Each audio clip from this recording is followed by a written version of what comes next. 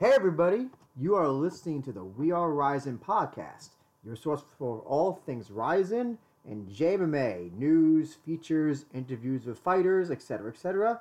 This is your host, Andrew Bendrin, and we are not doing a Ryzen podcast today. We are doing another unique podcast. With us today, we have Kyle Davis, the host of Top KVLT, a new horror podcast that is recommending movies that you should watch while in quarantine. Kyle, thank you for joining me on this podcast and also to promote your new podcast as well. Andrew, it's my absolute pleasure. It's good to hear a familiar voice. Yes, it is. So, how have you been surviving quarantine other than doing quarantine movie watching? Quarantine land's been great for me. It's all about adapting, and I have my lady come and we work out together like 5 times a week. We're cooking, we're reading, she's shaving my head.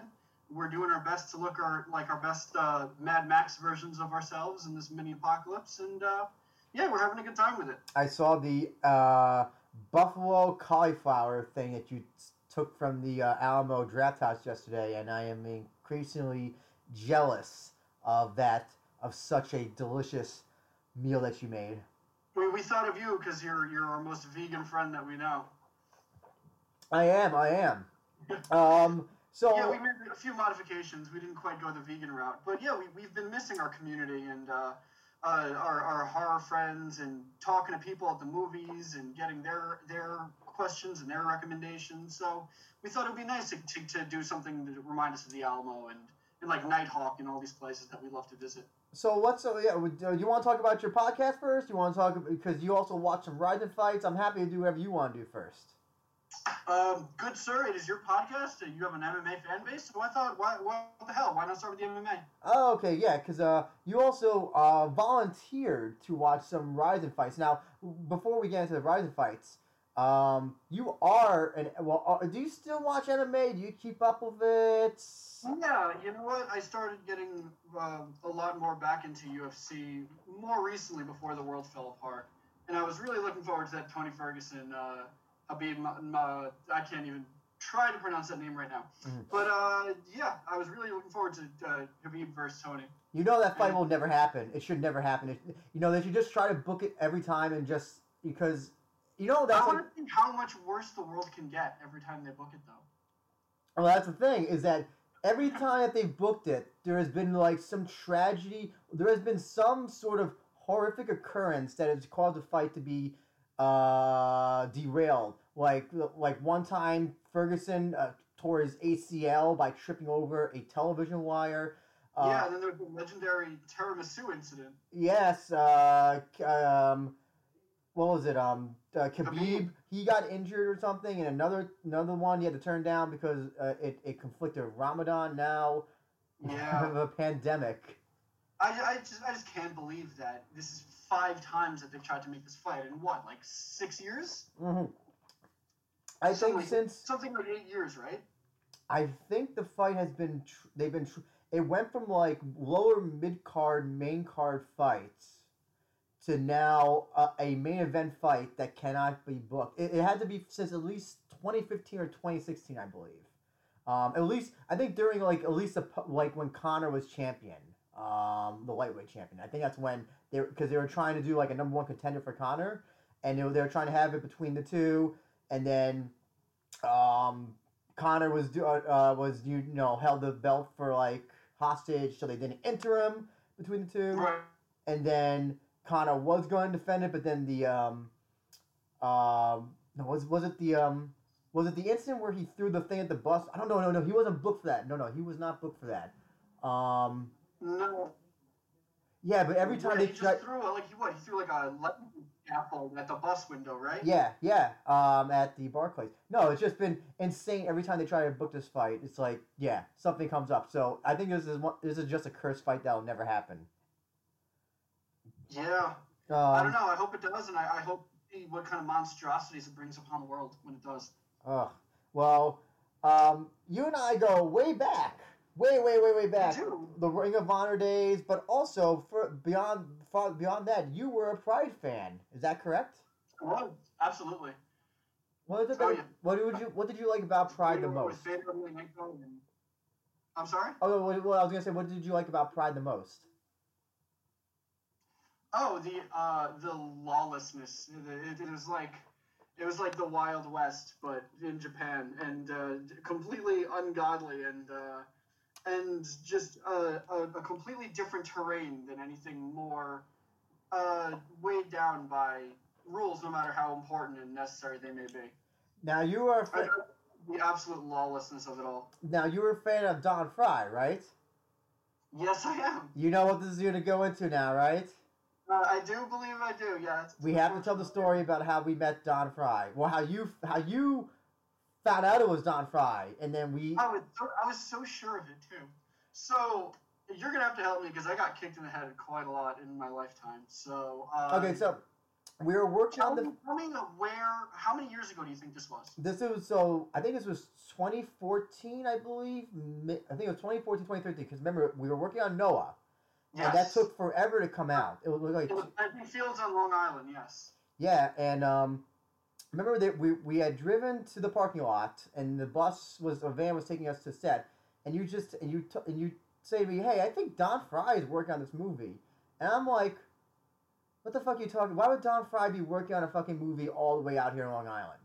So you think we saw him on the bus first? No, you saw him, I think, in your camp because you were in SAG at the time, and yes, I wasn't. Yes. That's right. And you were convinced it was. Stunt people. Yeah. And I was like, who's this big burly man with the mustache? I'm like, why does he look so goddamn familiar? And I went to you because you're my only MMA friend, especially on set. And I'm like, hey man, I'm pretty sure this is Don Fry. But I didn't believe it because I'm just like, why would Don Fry be like all the way here on a movie at 8 p.m. in December in the middle of like. No, on Long Island of all places. It just didn't make any sense. Right? But yes, it wound up actually being Don Fry. Yeah, at some point I gathered up the courage. I guess it was probably from just the boredom of being in holding for hours on end. But I walked on up to him and I'm like, hey man, pretty sure you're Don Fry. And almost immediately everything just clicked. He's like, oh, yep, that's me. And then I just found myself in the middle of a conversation with Don Fry that I really wasn't, prepared for. And it just kind of it started going some turns I kind of wish it didn't because I kept bringing up things that had happened to him in his career, and he kept giving some rather depressing answers. But and then we got to Godzilla because I'm a big Godzilla fan, as are you. And so I wanted to talk to him about Final Wars, and he just kept kind of turning everything. He's like, oh yeah, I guess that was like 10 years ago now, huh? And he kind of lulled himself into his own he built the narrative for like where he's been since then. You know what I mean? Well, here's the thing. He told me that he enjoyed working on Final Wars because he had his own like personal 24/7 chef. I kind of feel like I accidentally made them all upset, and I tried to ability. But I don't think it was. I don't think he was upset. I mean, I did even ask him, who would you fight now if you had to fight? And he said to me, brother, absolutely nobody. And so I don't think he was upset or anything. No, listen. I mean, didn't he retire? He retired from professional fighting. I think it was a few years after Final Wars, I believe. I mean, it's actually it was on a regional show. So he fought some nobody, and he unfortunately got the shit kicked out of him.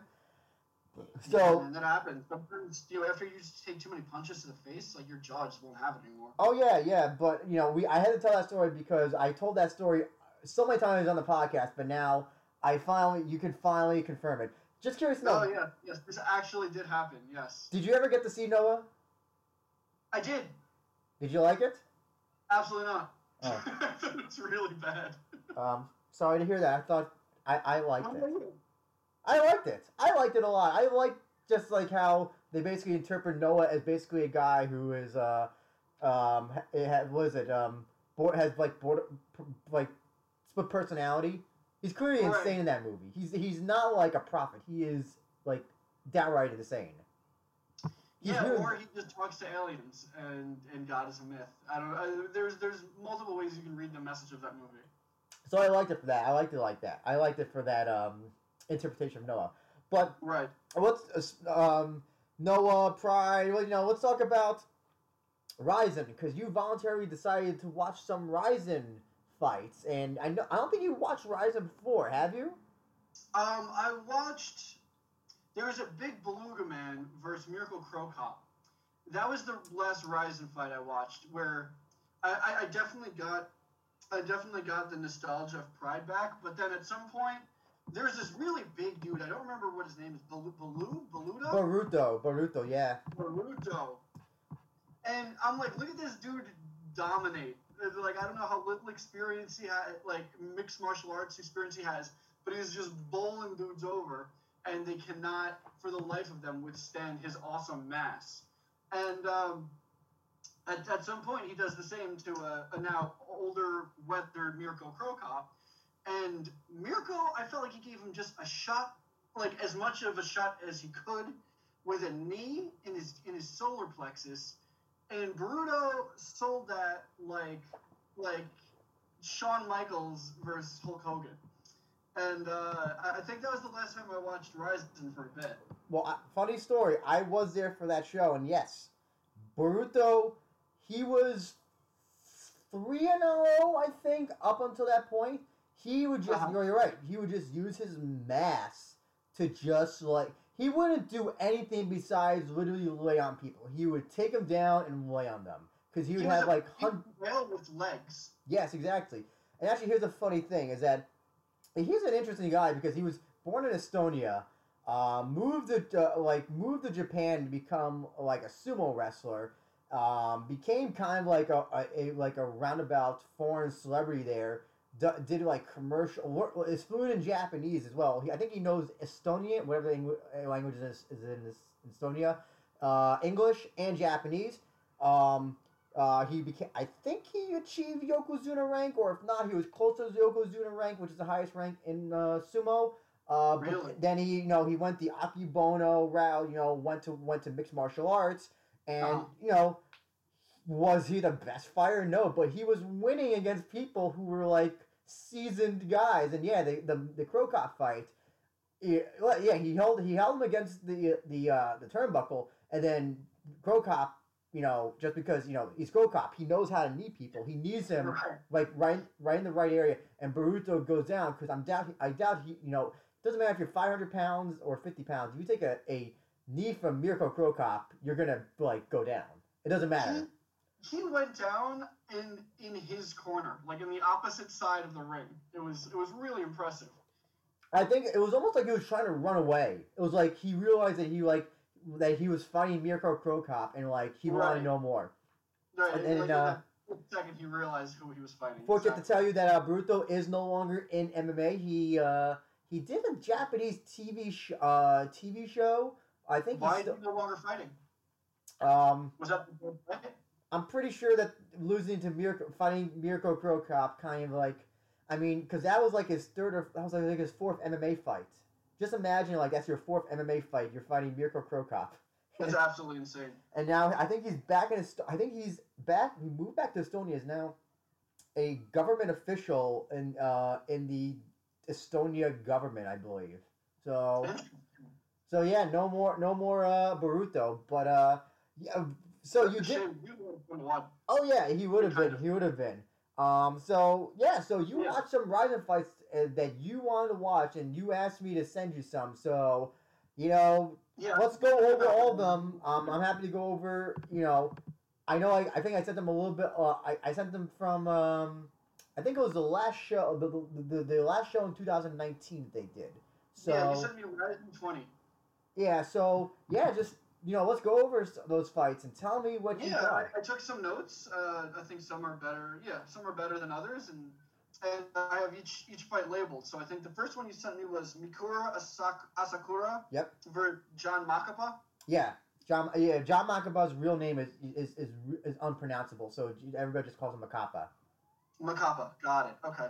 So yeah, I just kind of took some basic notes for each fight. Nothing serious until fights really started. I had a lot to say about some things, which gets a little bit more fun. Yeah. But yeah, so I had like Asakura, kept setting up that left that he was looking for. Makapa blocked a jumping knee and ate a right-left combo.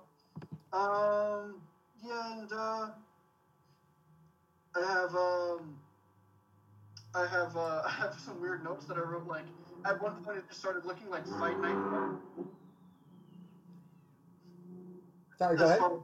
The way that Makapa was dodging and moving his body and his head. It just kind of looked like somebody picked up a Fight Night Round 3 controller and was trying to learn the controls all at once, you know? Mm-hmm. Actually, in fairness, though, for that fight, Makapa was probably the one. Everybody thought that Mikuru was gonna run over him, and here's like Mikuru won 3-0. No, there's no question about it. But the fact that the Makapa actually got some nice shots into Mikuru, probably out of all the fights that Mikuru had, he was the guy who gave Mikuru the closest, the most competition that he's had so far. Yeah. Well, I actually had one of my notes was Asakura is walking Makapa down at the end of the first round. Yeah. And then I did have Makapa stuns and wobbles Asakura, right? Yeah, you got that one good punch on him, and but yeah, he couldn't capitalize on it. Yeah, there was a right haymaker I have. Mm-hmm. At one point, there was a bit of a knockdown, and I had to decrease the speed of the video to 0.25 to figure out what Asakura did, and it wound up being this sloppy-looking wobbly right that just happened to hit Makaba in the exact right spot, and it was something jarring. I also have speaking of jarring, I have when they're separated and they go to their corners, there's a random voice that comes over, and it's like blue corner out, and it seemed like teams were in there longer than they were supposed to be, but just being in this Japanese aesthetic, you know, and being captured by that atmosphere, hearing random broken English was just really jarring. Well, you know who that lady is. That's Lenny Hart, the Pride lady, the one who did the announcement. Who used to do announcements. Oh, I didn't realize that. Yeah, she's still around. Yeah. Oh, that's nice. And then I had round 3. I had Makapa trips a leg catch, and trips off of a leg catch. Leg trip takes him down. He gets his back. Jumping knee by Asuka at some point. Against the ropes that wobbles Makapa. Then Makapa just starts swinging wildly, connects with the right, and I had Mikura has a stone jaw. The crazy jumping enziguri to end the fight. And then their style dark to end it. Yeah. So that that was on. Yeah, it was a good fight, like I said, and like I said, everybody expected Mikuru to walk through Makapa, because they were so that card was part of a 2-day event that Bellator ran a show in Japan the day before, and then 2 days before. I think it was 2 days before, and then the next show was a Rizin show, and they both shows had Rizin versus Bellator fighters, and that was one of the highlighted Bellator versus Rizin fighters. With Mikuru obviously representing Bellator. No, not Bellator. Rizin, and then Makapa representing Bellator. How was that show? Oh, it was great. All the fights ended in a finish. If I remember, no, all the fights but one ended in a finish. It was a great Bellator show. This was a show that Bellator show was main evented by Rampage and Fedor. Really? Yeah. So yeah, was that Fedor? I'm sorry. What was that? Was that Fedor's his target return? No. Fedor had some fights in Bellator before that. He was in their heavyweight Grand Prix, but it was supposed to be like this like long awaited fight that was supposed to happen, but never did. And so basically, Rampage came in at Oh about wait, didn't he go against like Chael Sonnen or something? yeah. That was part of the heavyweight tournament that Bellator had. Right. Okay, I And remember that now. yeah, but Rampage versus Fedor. Rampage came in at the heaviest he'd ever been. I think he was 250. He looked out of shape. He looked absolutely disgusting. And Fedor knocked him out in the first round. Nice. And okay, so let's move on to the next fight. All right, next fight was Kai Asakura versus Manel Kape. Hmm. Manel Kape. Correct pronunciation, or did I slaughter both of their names? Oh no, you got Kai right, but it's Manel Kape. Manel Kape. He's from Angola. Angola. Okay. I had that they were just trading bombs. There's an accidental low blow at some point. Kai stuffs a takedown attempt, and then he eats a left high kick. Just a complete war. There was a spinning back fist. I was comparing Manel Kape to Black Wayne Static, which I don't think is any longer with us, right? From Who? Static X. Who's this? Wayne Static. Manel Kape had the same hair and beard combo. I don't know. So he had a spinning back fist, which opened up Kai for a 5-shot combo to end the round. And then I had Manel drops Asakura with a right and pounces on him. And then Manel murders his face and head for the stoppage in round 2. Yeah, so what do you think of Manel Kape? Oh, he's an animal beast. So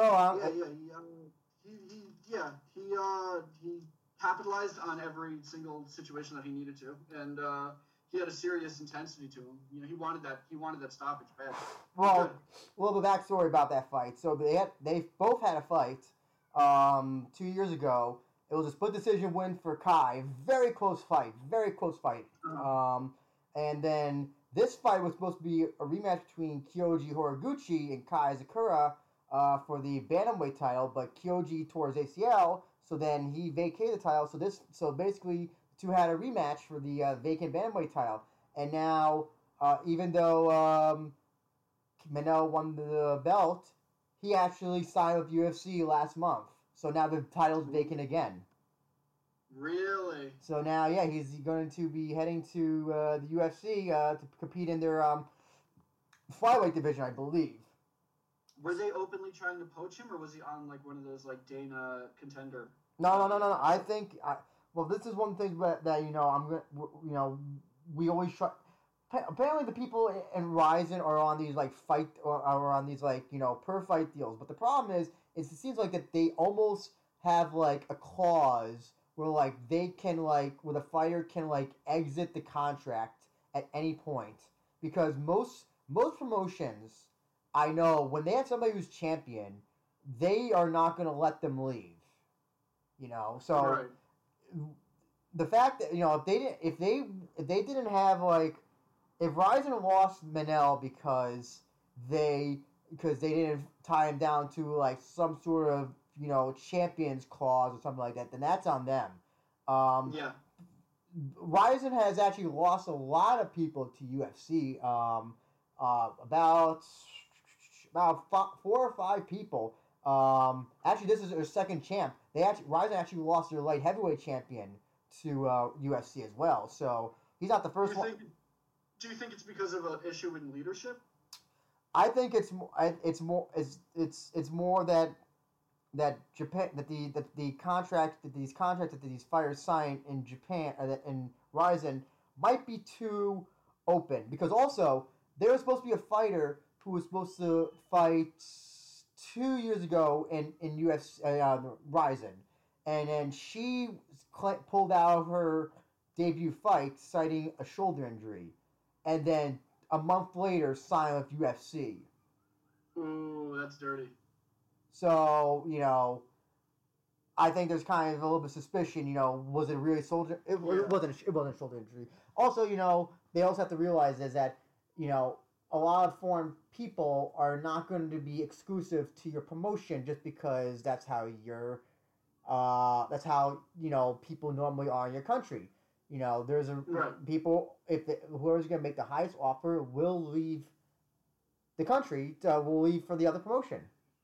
Yeah, no, it's a business decision. Oh, it's Business is business. business. Yeah, it absolutely is. It's absolutely a business decision. That's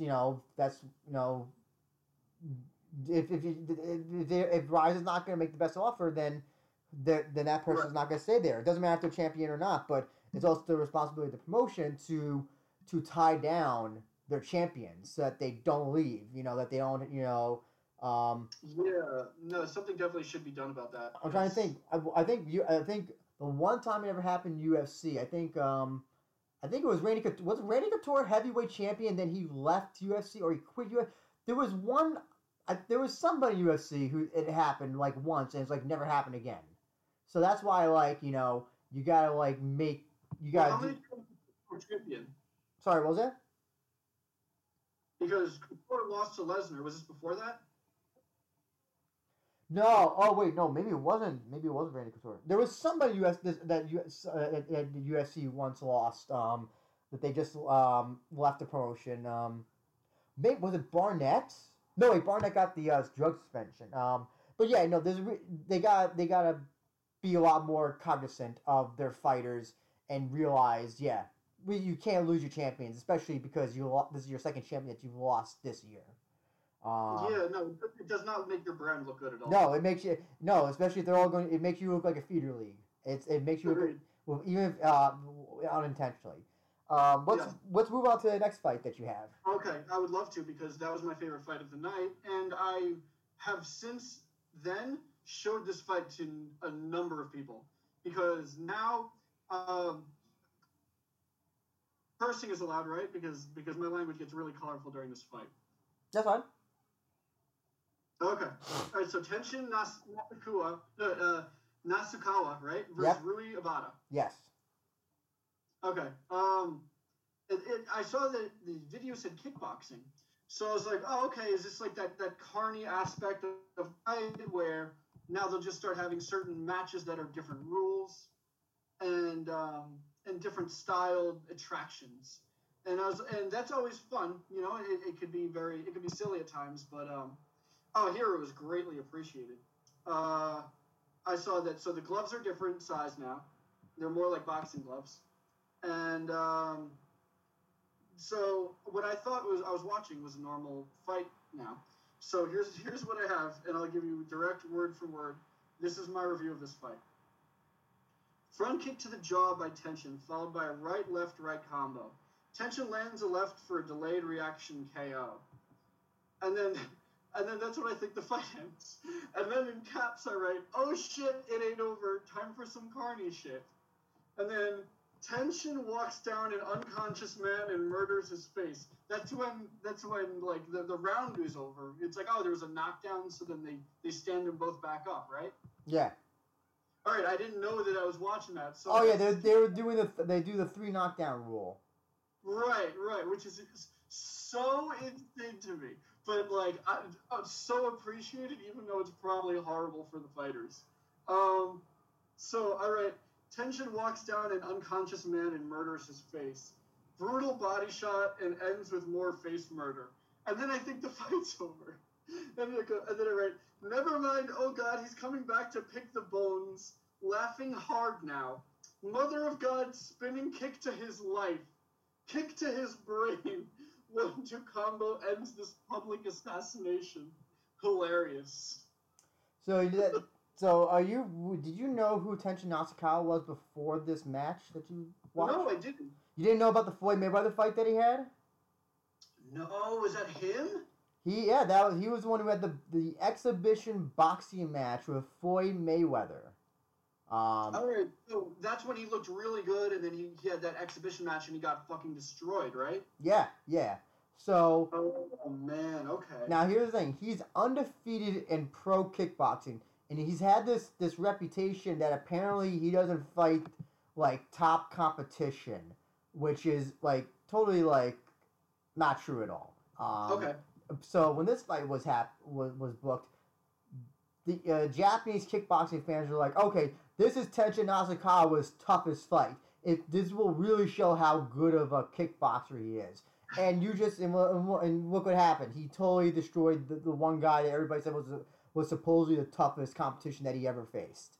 He murdered this man to hilarious results. Yeah, so it was when I was almost buying into the hype that maybe Rui Bata would be a little bit different than Nasukawa, but in the end I realized, what? It's not. Listen, Nasukawa's on a different level than virtually everybody he's faced. I do also want to address the fact that I don't think it's fair to judge somebody on a three knockdown fight because you'd have no idea how bad that first knockdown is. Well, that's true, but that's the rules. That's the rules. That's the type of they developed the Oriental style of kickboxing rules. No knockdown. I mean, 3 knockdowns, no elbows. So that's how they. That's the rules that they go by. I know that and I would watch every fight ever like that. Mm-hmm. Because that's just because I'm probably a bad person. I mean, you do bring up a good point about there have been times where I've watched kickboxing matches and the person gets knocked down, but they got pushed down and it was clearly not a knockdown, but the referee says right. knockdown and vice versa as well. So I get that. So would the trip count? No, a trip wouldn't count. But there have been times where someone gets a jab and they it's more of a push to the face. And sometimes, if you push somebody in the face, they fall down. It's now a knockdown. They are clearly cognizant. They know they have all their bearings. And yeah, that's what's happened before. And there have been times where someone misses, they kind of just trip, and then they just trip, because it wasn't because they were rocked or anything. It's because kind of the punch was it was more impactful, the punch, but they're not damaged or anything. It just pushed him down. And then the referee also has to do with that issue as well. Yeah, so I get I know there's a lot of people. I know there's people who don't like the 3 knockdown rule. I mean, boxing, some fights, there is no standing 8 count. So I mean, yeah, it's a preference thing. Listen, I think it's fascinating. It's something different, Yeah. Which is always appreciated. But what were your impressions of Tenshin Nasukawa after this match? Oh, a fucking beast, a cold-blooded assassin. Yeah. He is just a straight murderer. At one point, he saw that this dude could not even lift his arms to defend himself, so he did a Dragon Ball Kai, whatever that PS2 game was, where he did his whole finishing special on this guy, where he did 3 spins in the air and landed such a brutal crescent kick to this dude's dome that it was just there's no reason this fight should still go. Now, the Tenshin also has I think it's a 4-0 MMA record, but he came close to losing his last MMA match. It was the only match of his that went to a decision in his MMA career. Really? And he has said that he has aspirations to do pro boxing in America, and maybe and it looks like he maybe has said he would be interested in going to UFC at some point. Do you think he could make it as a pro boxer? That's the thing is, I don't know anything about his boxing experience. His hands look good, but I don't know how trained he is in boxing. I think he'll fit right in. I think he can fit beautifully snug in the UFC for sure. I would be very interested to see how he does, but as far as I know, his only boxing experiences was his Mayweather, right? Yes. Well, his might be. I don't know if that's been his only pro box. That might be his only pro boxing match that I can recall, major, I believe. Hey man, if they're gonna let CM Punk run in and do his thing, why not? Oh, that's a good point. That is, I mean, I think people would definitely tune in to see. there's always an audience for an attraction like a freak show. Now, also, Conor McGregor has said that he'd be interested in fighting Tenshin Nasukawa in a boxing match. What do you think? Very interesting. I know Conor has a lot more boxing experience. He's also much bigger than Tenshin. He was a Golden Gloves champion, wasn't he? I don't know. No, I don't think it was Golden Gloves, but he's also much bigger than Tenshin as well. He's got about 20 or 30 pounds on him. Right. Dropping down? Well, that's a problem. I don't think Tenshin fights. He's fought as low as 115 and as high as 135. I don't think he weighs more than 140 on any given day. So no matter what, Conor would have. I feel like how we go to. Sorry, what was that? I'm sorry, I didn't mean to interrupt. How long ago did Conor say this? He said it during the whole Mayweather when the promotion for the Mayweather Nasukawa thing was happening. Oh, okay. I mean, I think at this point, I think his aspirations and his goals are extending far beyond. But I think it would be an interesting fight if they could agree on a weight limit. Well, it definitely would. If you want to get people talking about a fight, that's how you get people talking about a fight. Put Conor in it. That's just how it is. It's very true. He's a cultural phenomenon. What's the next fight that you have? I have Luis Gustavo versus Patricky Pitbull. Okay, great. Now, just a little bit of background. This was quarterfinals for the lightweight tournament Grand Prix that Rizin had last year. What did you think about this? I wrote down Pitbull looks like a fucking murderer, and then immediately after that I have in caps, holy fuck, I was right. And then I wrote murder in the corner and soccer ball kick to the front of the brain to finish it. Haven't seen that since the days of Wanderlei Silva and miss it so. Yeah, so it was these two were randomly drawn to fight in the quarterfinals, and then what happened was that Patrick, this was Luis Gustavo's first ever finish loss. He lost one fight before, but it was a decision loss. But this one, it was I'm sorry. Why am I keeping on saying quarterfinals, semifinals, and Pitbull, just demolished the young kid. It looked real rough. Oh yeah, no, it was an incredibly beautiful display of violence.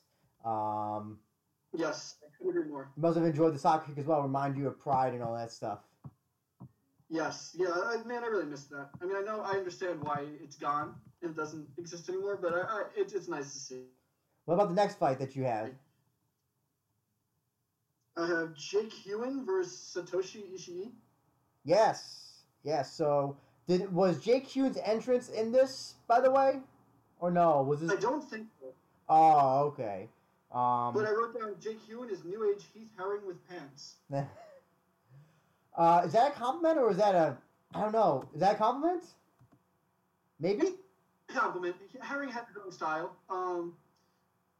It's like when there's a new iteration of something, it's nice to see those same caricatures portrayed in similar ways. So like with this being what we have closest like a new Pride, it's nice to see some things that remind you of such, like that soccer ball kick. And so what did you think of this fight, Hewen versus Ishii? There's just two meaty bulls fighting, and there's just like there's like that kind of heavyweight noise when flesh smacks flesh, It's just it's the man's kind of fight, At some point, I have Jake Hewen drops Ishii and pounds on his head with hammer fists for the finish. Now you remember for a big win. I'm sorry. Well, I was gonna say, do you remember Ishii? He's been around for a long time. You don't remember him from like I don't know. I think did he fight in Pride? He may have fought in Pride once, but he also fought in like Dream and Bellator. You didn't recognize him at all? I thought he looked familiar, but I wasn't. I didn't really put connect the dots or anything like that. Okay.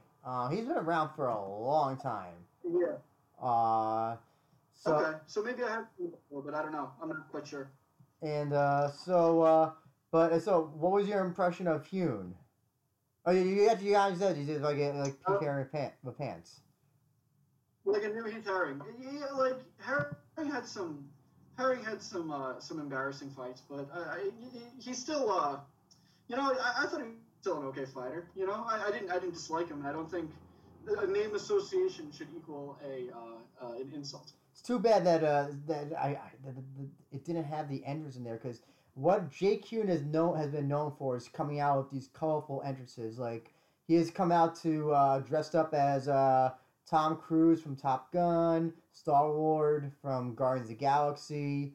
What else has he come out to? Oh yeah, he's also for this fight he came out dressed as John Travolta from Saturday Night Fever, excuse me. And that's great. So yeah, he's always got the colorful, vibrant entrances that unfortunately get pulled off YouTube very quickly. Yeah, of course. What do you think of Ishii? Yeah, that's a shame. I would love to see that. What do you think of Ishii? As best as you can, perhaps. Let's see. I think that's somebody I would like to see fight more before making a full opinion. You know. Gotcha. That's fair. Like some of these guys had very definitive. I think some of these guys had very definitive performances, and it's easier to talk about them than somebody that, kind of gets lost in 12 fights, you know? I gotcha. So what did you, let's move on to the next fight in that case. Sure. I had Tofik Mutsayev versus Johnny Case. Yes, there also was a semifinals in the lightweight Grand Prix. And so what did you think about this fight? What did I think about this? Well, I didn't know it, but you would have me watch another Tofik Musayev fight afterwards, later on. Yes. So this would be the first 2 fights I would see with this man. Running knee from Tofik backs up Johnny Case, but Case recovers with a big slam. A left drops Case. Tofik with a mount and hammer fist for the stoppage. So Tofik was impressive. He looked very good. What do you think of Johnny Case? I mean, in the few minutes, I should say, of watching him. Right. If there's anything. Because he was kind of dominated there. Yeah. So, there's the next fight that you have the lightweight Grand Finals. I have Akid versus Miyu Yamamoto. Oh, okay. Yeah, let's move on to that fight because then we can talk more about the two finalists for the lightweight Grand Prix when we get to that. So yeah, let's talk about the next fight. Good because I would love to ask you about the finish of this fight. Do you? Yeah, for Miyu Yamamoto versus Amp the Rocket. Yeah. Okay.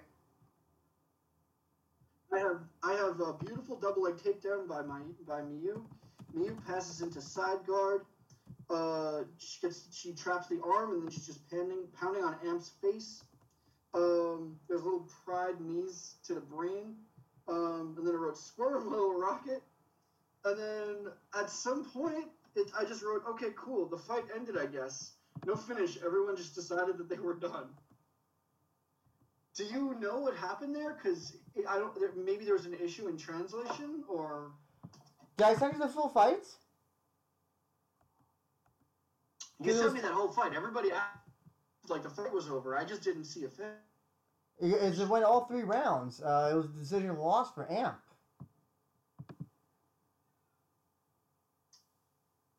It was a decision loss. I don't think I saw a decision. Oh, I may have accidentally sent you. So some of the fights that are aired on Fuji TV, They sometimes just do them in clips. They sometimes don't even do the full fights. Oh, okay. Well, this fight wasn't the most exciting fight, so that's my bad. I didn't even realize that. Oh no, it's okay. It made for a little funny note that I wanted to address. Any notes about either fighters by any chance? I know. Miyu had some nice takedowns. She's a solid wrestler. Amp really had to fight in this one to get off her back. But it just seemed like Miyu was just a better wrestler. So you of course know who Kid Yamamoto is, right? Yes. That's Miyu's sister. Excuse me. Really? Kid is Miyu's sister. Right. Yes. Is Miyu's brother. Oh my God! Yes, you're right. You're right. Right. All right, that's interesting. Okay, yeah. She had a hell of a ground game. Really. Do you also know she is 45 years old? Wow, really? And she actually wrestled on. Do you know the show The Big Egg? From All Japan Woman back in like 1991 or 2, I think it is. This was like a 6-hour show that All Japan Women's Wrestling put on. Sorry, 94. Okay. And Miyu Yamamoto was in that. So she's been wrestling. Really? She's been competing at some sort of level since 1994. Or even before 94. Even before 94. I'm sorry, the show actually lasted 10 hours somehow. Wow. Holy hell. Yeah, she carried herself like a legend, so that kind of makes sense now. Yes, yeah. Let's move on to the next fight. What do you have for the next fight? I have Jiri Prochaska versus Sidney Dalloway. Ah, yes. This was the guy Dalloway got knocked. I'm sorry. Oh, yes, yeah. Not much to say about this fight, really. Probably.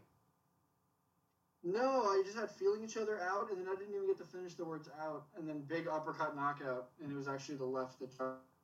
So yeah, Jiri, as I told you, he was the other fighter and champion who UFC signed as well. That was his. That was both Manel Cape and Jiri's last fight in Rizin on this show. What do you think of Jiri? Jiri looked good. Where is he going now? Well, he's going to UFC now. He got signed by UFC. Oh, okay. So, was there just like a massive poaching recently? I think UFC just was like, well, let's get their champions. They signed other people before, but like this is the first time. This is the first time that they've lost like champions. And by the way, actually no, Jiri was their first light heavyweight champion. Manel Cape was their second, but yeah, this is the first time that they've lost two champions, and also in the span of like a year as well. It does not look good. No, it doesn't. So funny thing is, Jiri is. It reminds me of the great. Jiri reminds me of the great talent poaching of PWG in 2015, 2016. Where WWE signed almost everybody on the PWG roster. Like the entire goddamn roster, Younger, like Kyle O'Reilly, like everybody got like taken away in a span of like a month. Do you know that PWG is not as good as it used to be? It is not. I haven't. Yeah, I mean that makes sense because I really have not been paying any attention to it whatsoever. Unfortunately, once the venue changed, like a part of my heart died and like closed the door with it. You know. You don't like the Globe? What's it? The Globe Theater? I don't know. There was a magic to that venue, and I don't. I associate that venue with PWG. The American Legion Hall. Well, that's not fair. It closed down. The guy sold it. I know. It's not of any fault of anybody's. It's just I don't know. It's like when something just stops feeling the same way. It's sometimes it's better to just say goodbye. I got you. Let's move on to the next fight. Yes, Rina Kubota versus Lindsay Van Zandt. Yes. Oh man. Okay, so this went 3 rounds, and at some point Lindsay climbed her back like a spider monkey. Rena stuffed some takedown attempts. The third round happens when Rena stuffs a takedown, and then Rena flattens her out and ground and pounds, and the ref stops it and tells her that it's over. Rena cries, and I'm confused again. So I think that's another fight where I don't have a finish for. Oh my God.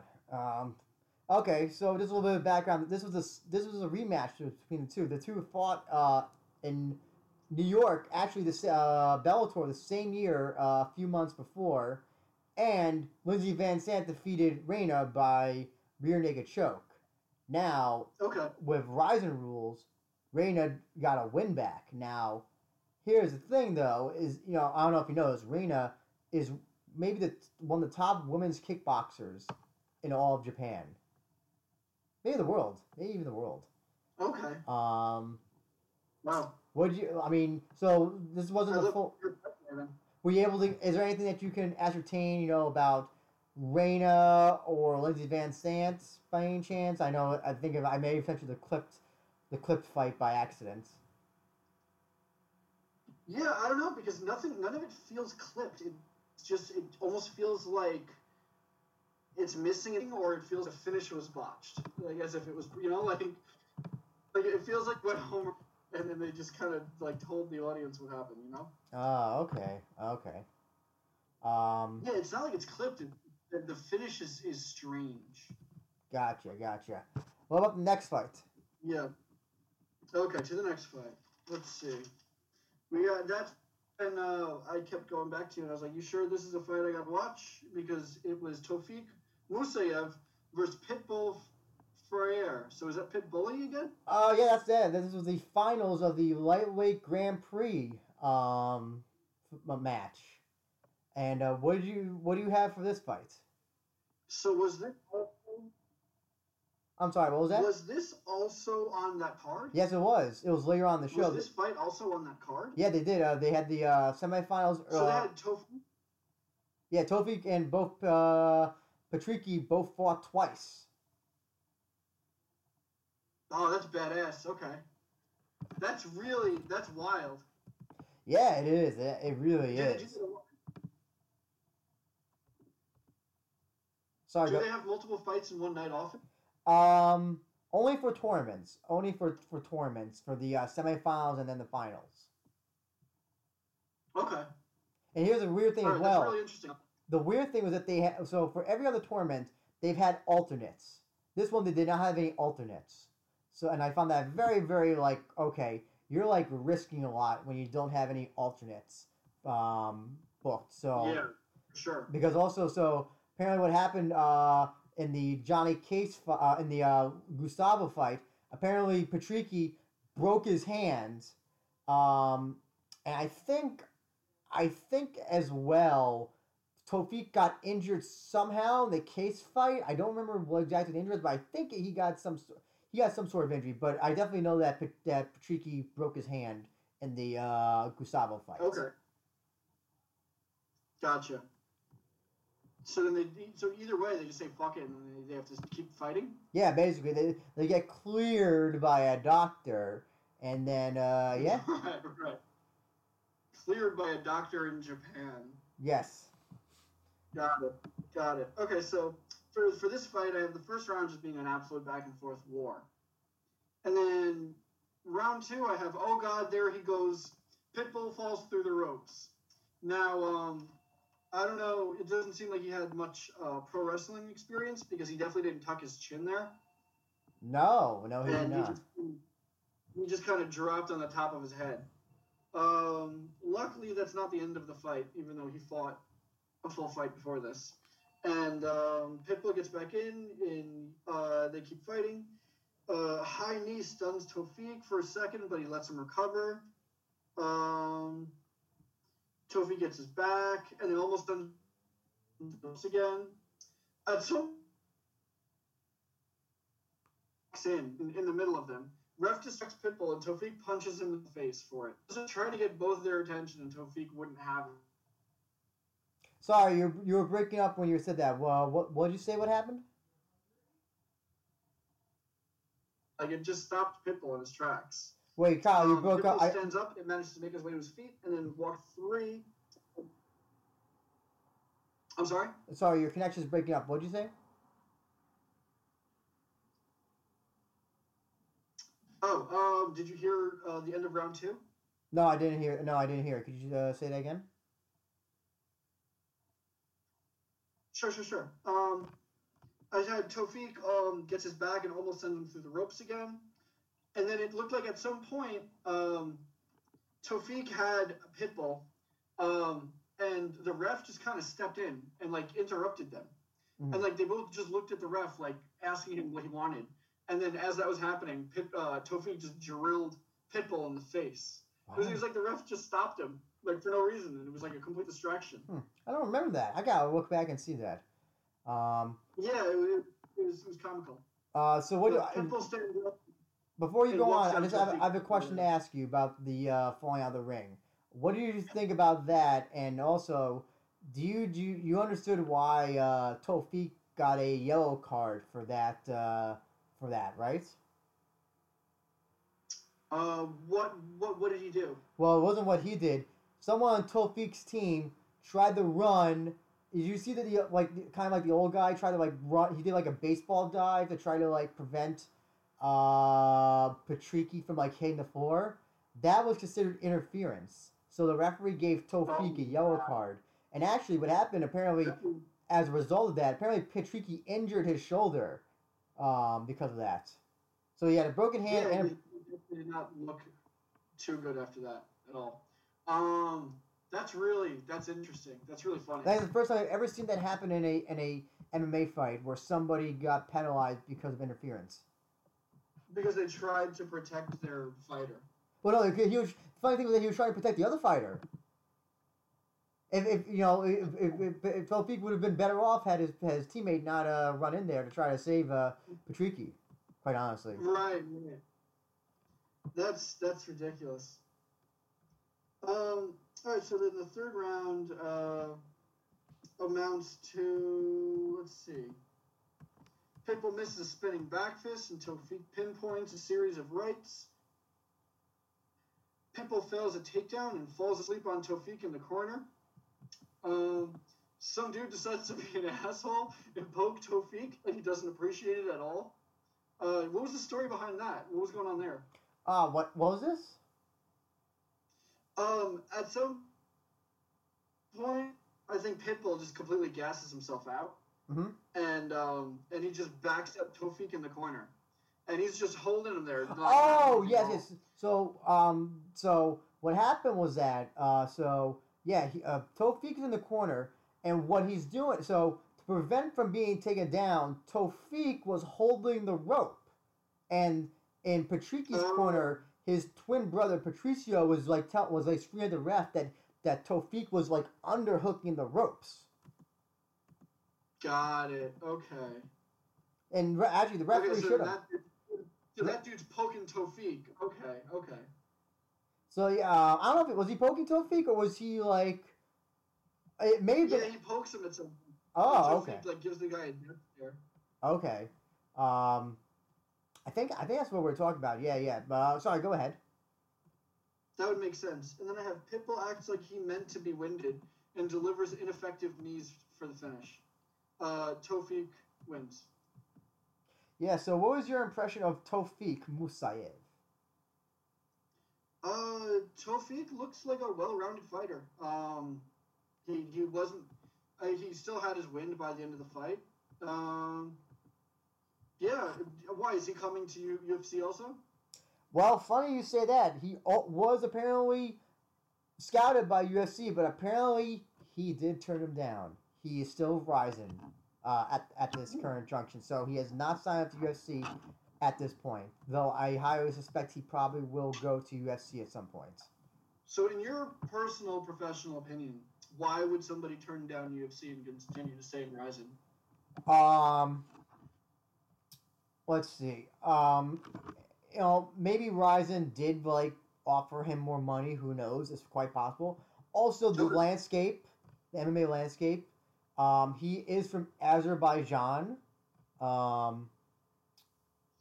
He's in the lightweight division of UFC is very competitive, and the thing is that it will be kind of like being a big fish in a small pond. You'd be a small fish in a big pond in UFC. If he can win if he can become the first Rizin lightweight champion. Now keep in mind, this wasn't for the lightweight title. It was for a Grand Prix tournament championship. So not the official lightweight belt. So if he can become the lightweight champion, a lot more negotiating power, probably a lot more money he can negotiate for. He could probably get, accelerate his way up the UFC ladder. If he just goes now, it's probably like he has little negotiating power. You don't know who UFC will feed him to. So I think that's the reason why he kind of is thinking like I think he probably thought the long term. That's at least what I suspect. Okay. I mean, and who knows? Maybe he doesn't want to go to UFC. Maybe that's like some dark hidden answer. I sincerely doubt it, but I think probably. I think 2 years from now, I think by 2021, if the whole world hasn't ended, he will be in UFC. Okay. No, well, looking forward to seeing that. Looking forward to see what the world looks like. Oh yes, that'll be interesting 2021. Yes. So then the fights start getting real fun and interesting. We had Taiju Shiratori versus Taiga Kobe. Yes, another kickboxing match. Yes. Wait a minute. Yeah, and that starts really picking up in round 2. I have Taiju has a ridiculous height and reach advantage on Taiga, and he continues to charge forward. Both men are swinging for the fences at the end of the round. And then there's this enormous fucking gash on Taiga, when they're checking him in the corner. Taiga is now a James Bond villain. Yes. Interesting. So this fight was a rematch that the two had at the previous show, Rizin 18. And what happened was that went to a decision. But what happened was that Taiga has been on this long ass losing streak. And he won one other fight previous to that, but he looked horrible in that match. So Taiju and Tenshin Natsukawa are training partners. And Taiga has said he wants to fight Tenshin. So basically this is kind of like, oh, okay, you want to go meet Tenshin? You gotta get through his training partner first. Okay. Taiju, like you said, he's really tall. He's tall. He fights at 135. I think it was at 135. And the two of them, Taiju is 6 feet tall, which makes him really tall for that division. And Taiga is really short. He's about 5'4". So, ergo, the two looked. So it was like a roundabout way, a freak show fight in a weird way.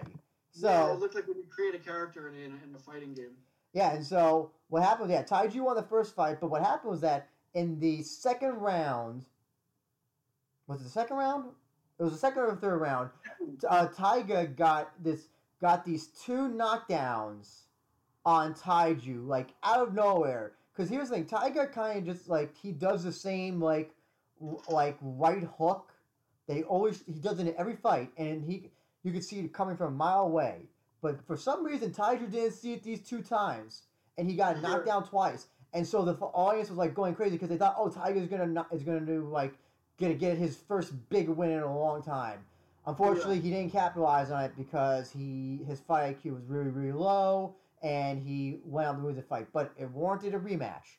and then this is how that fight ended. So, what was your impression of both these fighters in this fight?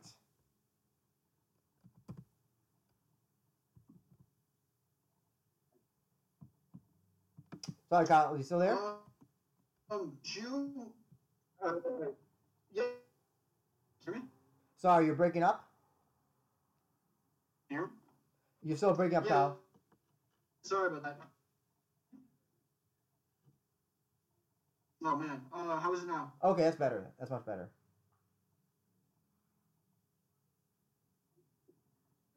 All right. So yeah, Taiju. Seems to be in good shape. Surprised if he's dropping that much weight for his. Yeah, it became a war near the end. But yeah, there was a really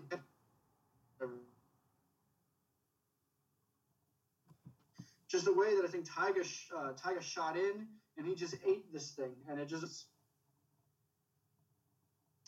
I would definitely watch fighters again. Mm-hmm. So, in your professional opinion, Can you hear me? yeah. So yeah. In your professional opinion, do you think Taiga would be worthy of fighting Tenshin Nasukawa? I don't watch Nasukawa fight anybody. Oh, you don't want you don't want to watch him fight anybody?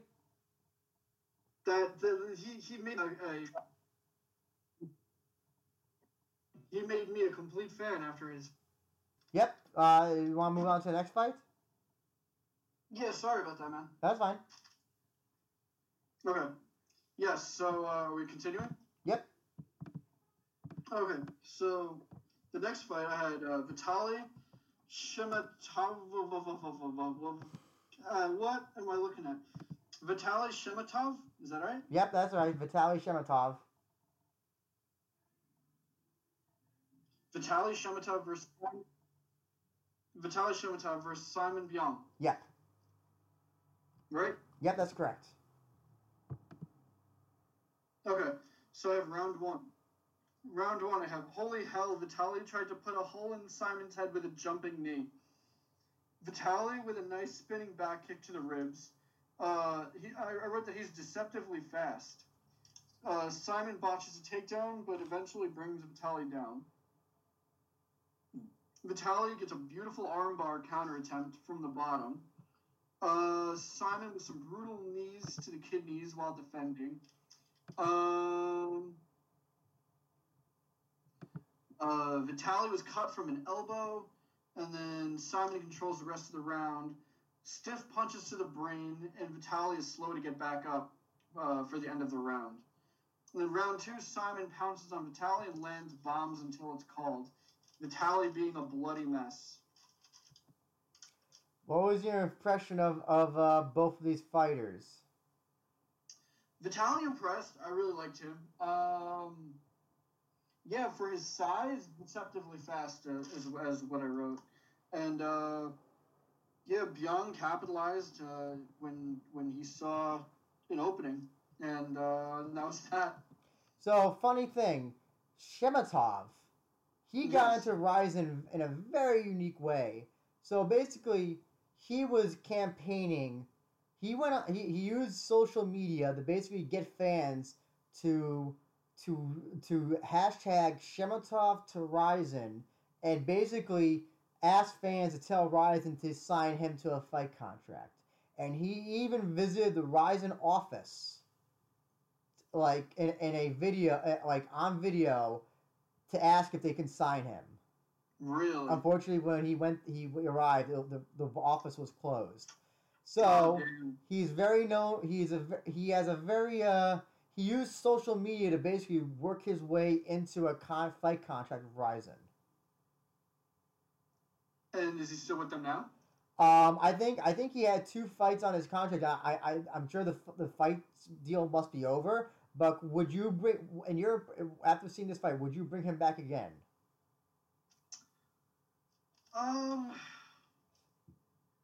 After seeing this fight, well, how did he do in the other fight? He lost basically the same way. He got the shit kicked out of him, and actually it was Jake Ewan who bloodied him up.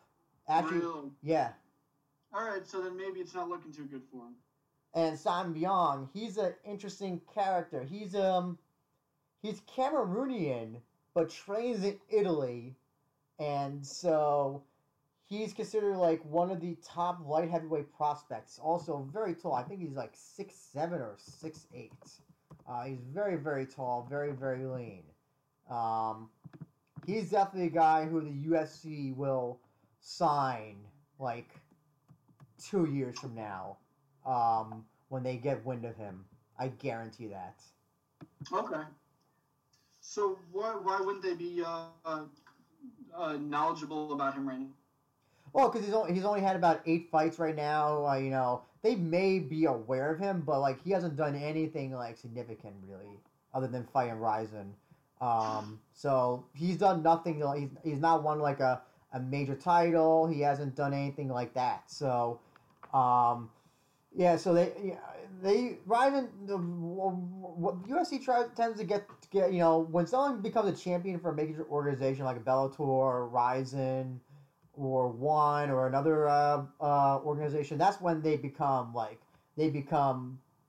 on UFC's radar as a must sign. Gotcha. Okay, that's fair. That's understandable. All right, then I have what else do I have? I have Seo Hee-ham versus Ayaka Hamasaki. Yes. I wrote a lot about this fight. I don't want to share too much, but that's the last fight you sent me. Am I wrong? I think that may have been. Yeah, I tried to find one of the other fights, but I just couldn't find it. And yeah, this fight was for the Women's Super Atomweight Championship, and these two had fought 2 times before, and Hamasaki beat Ham twice, and this was the third time these two were fighting. So what did you think about these two ladies? They had a really solid war here. Here's what I wrote.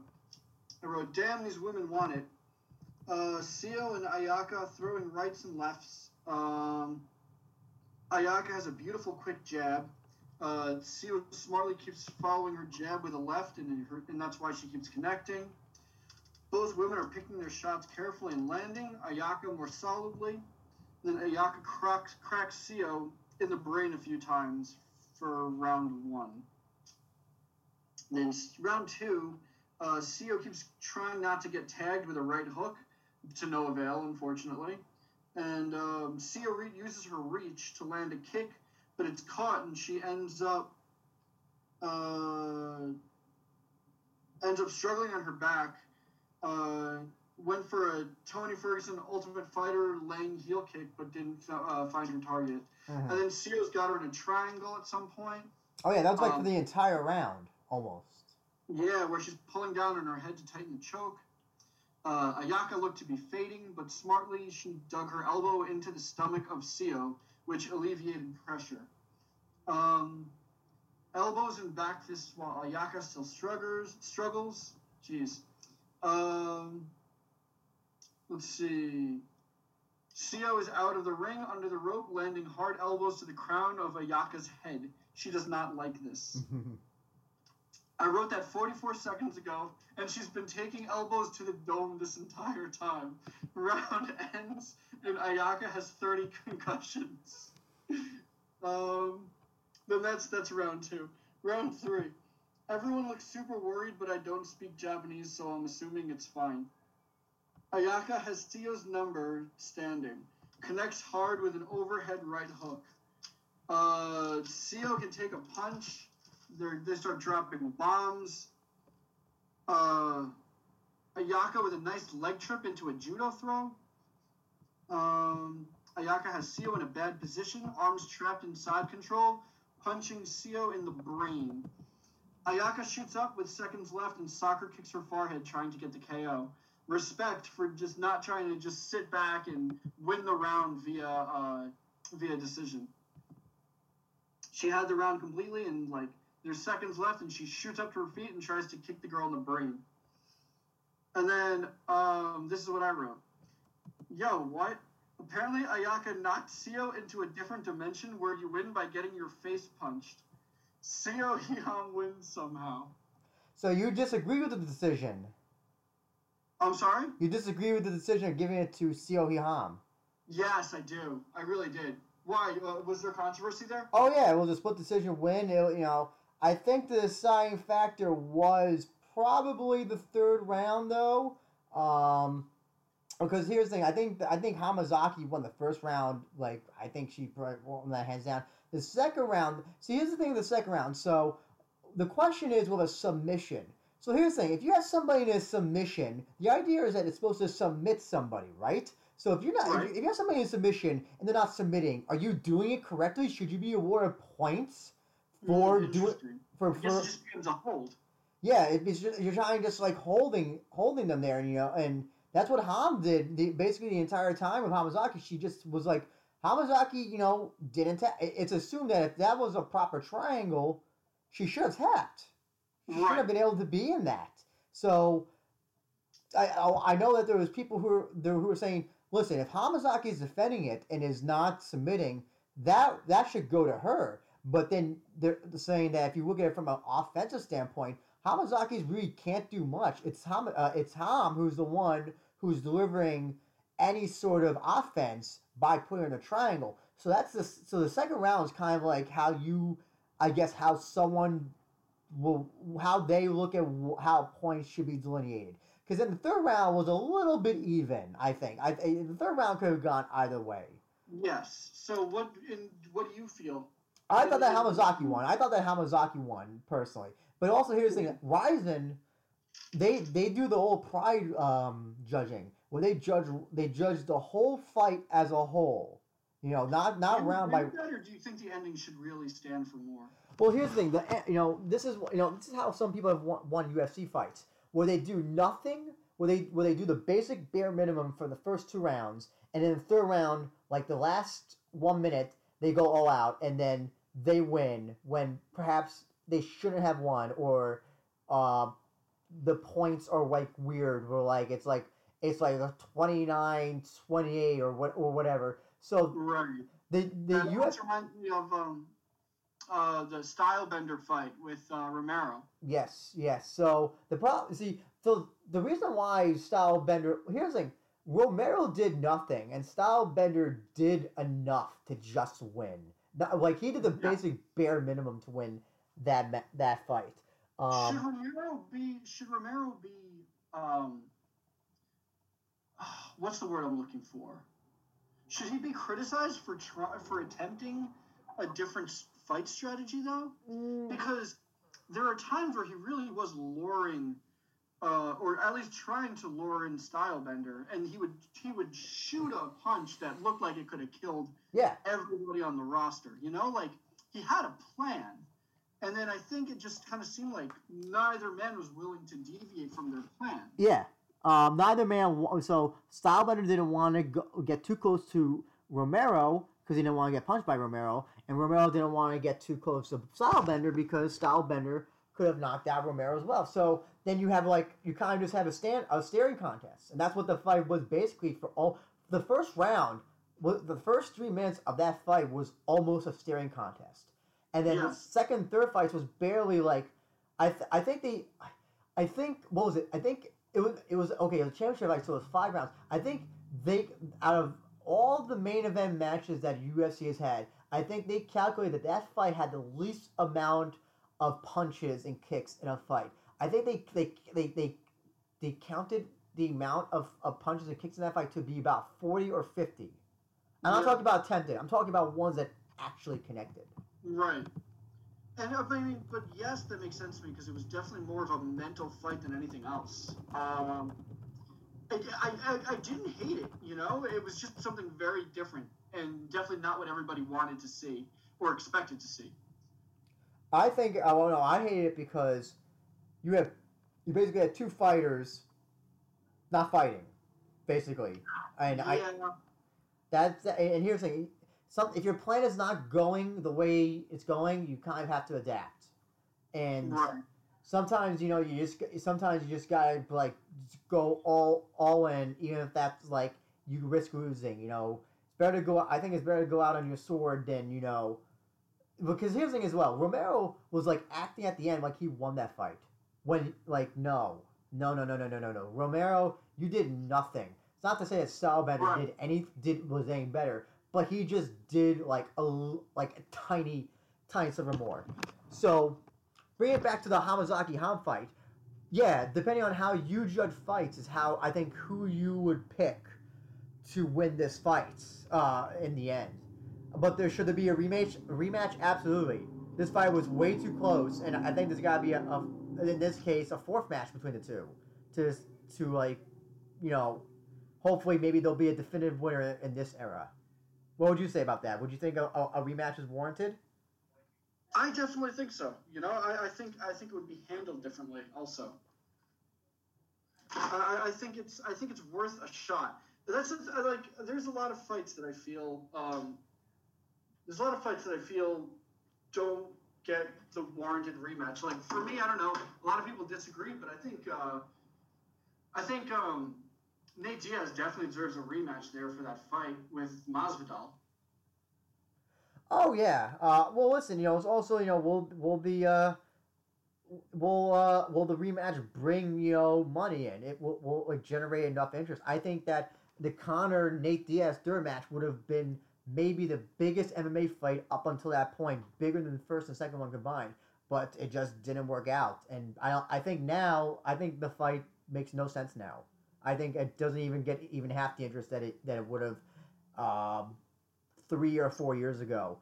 You really think like the interest has just died? Yeah, I think it's no longer a talking point or an interest at all.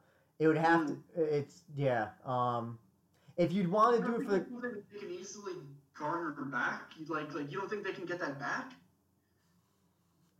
I don't think so because here, if you want to do it for both Conor and Nate's return fight, I think then yes, I think because you have a selling point that is both their returning fight. It's they both coming back from sabbatical or whatever, and then this main event it on a major UFC show. Yeah, I think that's the case. But Conor already has return fight. Nate Diaz just lost, his last fight against Jorge. So there's really really no. Loses that fight in anywhere else that isn't Brooklyn. I don't think no. I really sorry. What was that? Do you think Nate loses that fight in anywhere that isn't Brooklyn? I think so. Yeah, I think that Nate loses. You mean But it doesn't go that same way though. Wait, you mean the Jorge fight or the Conor fight? Oh, I'm going with the Jorge fight. I think that Nate. The problem with that Nate Diaz is that Nate Diaz has been fighting like Nate Diaz forever, and the problem is that if you want to talk about game plans, again, that's a great example of someone who's fought the same game plan forever and who hasn't really adapted. So which is talk shit, get punched in the face until the other guy gets tired. Exactly, yeah. And you wait for the other guy to go for a takedown. You submit him that way. That's how Nate Diaz gets a lot of it. He wins. Right. He's gotten so many guillotine chokes by someone going for a takedown, and he slips it in. But people are smart enough, they. And also, here's the thing about Diaz and Diaz brothers. They're both not known as power punchers. They're volume guys. So if you have to take 2 or 3 punches from them, and you can get 4 or 5 or get one powerful shot on them, then that's something I think a lot of fighters were willing to risk. And I think we saw that with Jorge, was that he was not afraid to go in there, possibly get into Nate Diaz's target range and take those punches. But what do you think of this Rizin card overall? Rizin 19. It was considered Rizin 20, right? Oh, sorry. I'm sorry. No, Rizin 20. Yeah. I'm sorry. I'm stupid. Yeah, Rizin 20. Yeah. What do you think of this? Many fans consider this their best card to date. It was also called one of the best MMA shows of all time. And actually, there were MMA journalists who were like, we should go back and retroactively say that the UFC that we should put this on the top MMA shows of the year, because what happens is that this show was on December 31st, so everybody already made their top 10 shows of the year for MMA, and so, there are some who were like, okay, I'm gonna go back and put this as number one. Yeah, no, hell of a dude. Like for this to be like a real introduction for me, other than that Boruto Crocop tournament that I watched. I love this. I love this show. I love this card. I left knowing that I got everything that I wanted to get. I got some brutal knockouts. I got 3 knockouts in one fight. There's some great, excellent talent, and nobody looked like they were just trying to win rounds by laying on top of somebody. You know. Mm-hmm.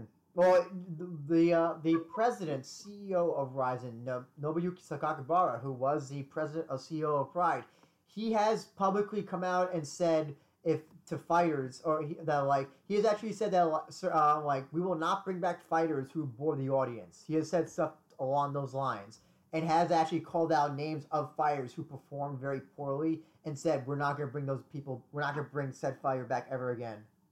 Interesting. How do you feel about that? Well, here's the thing, with Ryzen being maybe the number 3 or 4, maybe 5 promotion in the world, maybe you could say number 2, you have to differentiate, UFC is always going to get, quote, the best talent. So then, here's the thing, UFC really depends on your win-loss record. Like, if you lose, I think it's, 3 fights in UFC, they cut you. May not anymore, maybe it's 4 or 5 now, but that used to be the UFC mantra. 3 losses and you're out. With Ryzen, though, they have to do something different. They have to say, like, okay, listen, are we going to have the top caliber fighters that UFC is going to claim to have? We may not, but instead we're going to have fighters who are going to be there, who are not going to bore you, who are not going to lay on you, they're going to go in there for a finish, and if they're not, they're going to at least try and make it exciting. So that's at least a good a selling point, I think, that makes them very unique.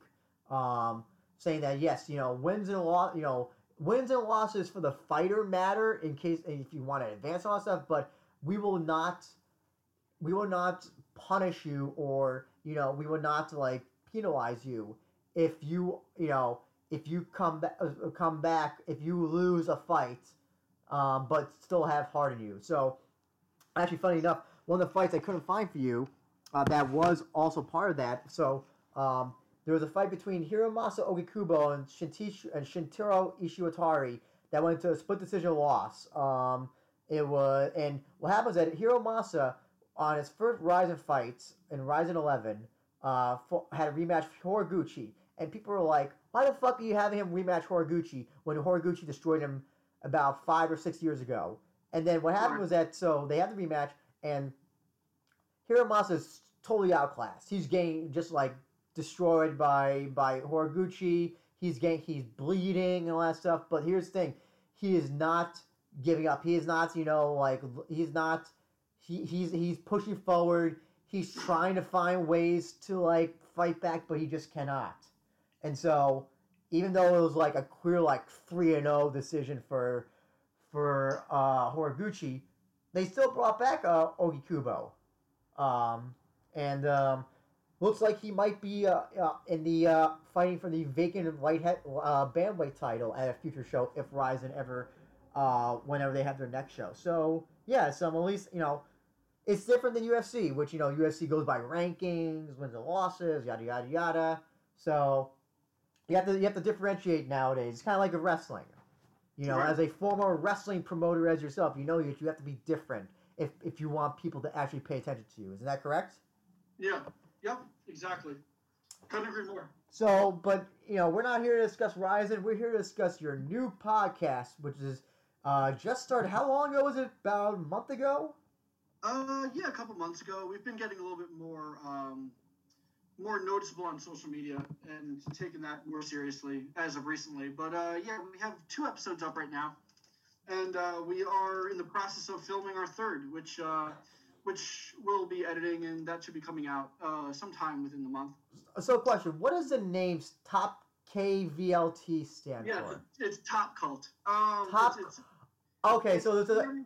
Oh my god! Yeah, it started as a play on it's the podcast is me and my girlfriend Blaze Doll, and we are avid horror buffs, enthusiasts, call us what you will. And we wanted to start putting events together, so we were putting together horror-thons, and we wanted a name. We needed like a production name, and we used to watch shows together, like which you'd be at her house, and we'd be watching shows online, and we would like pick ridiculous shows that we could make fun of and watch, and one of them was Top Chef, and so that's where that comes from. But then the cult, the KVLT, it's a specific Norwegian way of talking about like black metal, and it's like Varg and Mayhem, and like that whole world. They talk about true Norwegian black metal, but how that would be written would be TRVE for true, right? Uh-huh. And so cult is KVLT. So I think the reason why I thought it was Top Cult is because it's all a Top KVLT was because it's all capitalized. So I assumed it was like all one. It was just like Top KVLT, and the KVLT was like supposed to stand for something. Because here's the thing, I thought the K stand for your first name, but now I'm trying to figure out what does the VLT stand for. Right. Yeah. No. It's Top Cult. We think of ourselves as part of the horror community as well. So like we like to gather a group of knowledgeable horror fans that all like to share in the horrible indie gore, the kind of films that you wouldn't really see in a theater now, you know, when like, because a lot of people will say that they won't make horror movies the way that they used to, and it's just not true. You're just not, you know, like you just need to know where to look. And if you're somebody that needs to get like all your radio stations and stuff spoon-fed to you, then you're not going to find like where the passion and the blood and the sweat and the tears lie, where that's making all of the best art. So, and I know that you get a lot of your stuff from Shudder as well. Do you use Shudder to find movies to recommend? Yeah, we just do a lot of research. Like it's always nice to find something new coming to Shudder. It's just an excellent streaming service that provides anybody who wants to dive into horror a great place to start, because they have some brilliant classics. They have new movies that kind of fall by the wayside. They really have everything. So, I know that you said you only had 2 episodes. You have a third one. Is there anything you could say about the third one, or like give any hints? Sure. So the third episode we're doing is we are doing an episode. All right. So the first episode we basically made fun of the 2001 slasher movie Valentine, which is good. It's a good movie. You know, I think it's right up there with Urban Legend, where it's like I would put Urban Legend above Valentine, but it's like indirectly it like manages to not be like so like. You know, it was part of that, like, you know, all those Scream ripoffs, you know, Scream, I Know What You Did Last... I think I Know What You Did Last Summer is, like, one of the worst. I don't know why people... I completely agree with you. I don't know why people like I Know What You Did Last Summer. It's like... No, it's pretty terrible. And then Scream itself became a parody of itself with Scream 2. Somehow, it was a parody of a parody of the parody. Well, it always started as a parody. It was a little bit more tongue-in-cheek and more clever in Scream 1. But I think that Valentine just, like... It's just, like... Valentine fails at being a slasher movie. There's just nothing. There's nothing in it that is really imaginative or creative. It's a complete paint by numbers movie that really was just counting on its cast to get it somewhere. But I think that's what works because it's just so generic and like it makes no. And here's the thing, you know that movie has like quite a cast. That's what I'm saying, is like it relied on its cast to really get it anywhere, to make it any money whatsoever. And then you reviewed that, and then sorry, what was that? So that was a big cast for its time. Yeah, and then the second, your second episode, you reviewed 2 movies, VFW and Bliss. We did a double feature for Joe Bagos, where we in the episode. We act like it's his birthday, when in actuality his birthday is in October. So we do a whole thing where we wear the party hats and we have balloons and we have the streamers and we celebrate Joe Bagos' birthday. And we review his 2 most recent movies that came out, which are Bliss, which is available on Shudder, and VFW, which is available video on demand, and buy that wherever you can. It's worth it. It's So, fantastic. you're a second person. So, there's another horror movie podcast that I watch on YouTube, and they also mentioned VFW as well. So, sell me on VFW. What is? I mean, you obviously did it on your podcast, but tell me now, like, why have I heard more about VFW in my life? Because VFW is a movie that doesn't they don't make anymore. It's a movie of yesteryear. In a way, it's like an indie Expendables done correctly, where you're celebrating war veterans. You're celebrating these older men heroes who aren't like too prone to who aren't quite PC friendly. You know, they're able to say what's on their mind because they're men, and like you're celebrating the action hero of the '80s, really. And it's like it's a team camaraderie thing, but it's also at the same time cleverly a nice, interesting twist on zombie movies. Do you know what the plot is? It's about war veterans who take on like zombies or something. Okay, so it's like a girl manages to really piss off this drug lord gang of like millennial punks, right? And she's running from them, and she hides herself up and holds herself up in the VFW with our war veteran protagonists. And now you have a bunch of punk millennial junkies coming to try to kill the woman, and now the war veterans, and get into the VFW. And now you need the war veterans to protect her and the VFW. And so it's just a lot of fun. It's beautifully lit. There's so much practical effect gore. It's creative. That's just wonderfully creative. I don't know if you know Joe Begos and the other movies he's made, The Mind's Eye and Almost Human. But The Mind's Eye is another movie he's made. He has a very very like I'm sure you've seen that, like there's a major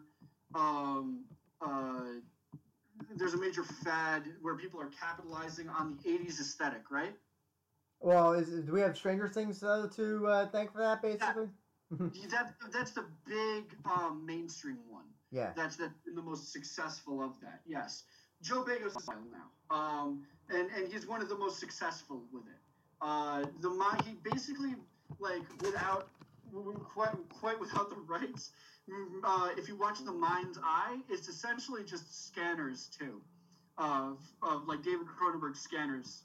Like it's like an unofficial sequel. All of his movies pretty much are all have the same composer, Steve Moore, so they all have that same synth '80s feel, like Carpenter feel to them. Mm-hmm. And there's a lot of like neon lighting with reds and blues, capturing most of the shots, and they have a very unique feel to them. Everything's uniquely Joe Begos. But so in that episode we celebrate his birthday early, and then by the end of the episode we learned that we don't have the right birthday, so we throw a tantrum and break some lights and pop some balloons and storm off. So what's anything you say about the third episode? Yes. So the third episode, what we're doing is we decided we want to do something a little different for this episode, where we are going to watch. For whatever reason, I have a lot of guilty pleasures, and one of them is movies where strangers are being sat at a table and being forced to play some kind of sick game, right? Where they need to torture each other or themselves to survive, you know, like a Would You Rather or Vile, or there's a lot of movies in this genre, subgenre. I feel like that was like a big thing, like around 2006. Remember Netflix had like a bunch of like, what was it, The Invitation, and then there was wasn't there one with David? It was a little bit smarter. And there was another Invitation.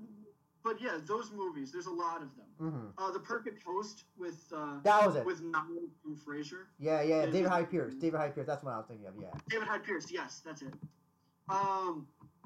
But yeah, so there's a lot of those, and I haven't watched them in a while. So we feel like we're going to, and some of them we haven't even seen. So what we're doing is we're going to watch 6 or 7 of them, and then we're going to review the entire subgenre, and then we're going to quiz each other on the movies to see if we can remember what came out of what movie and what was from where.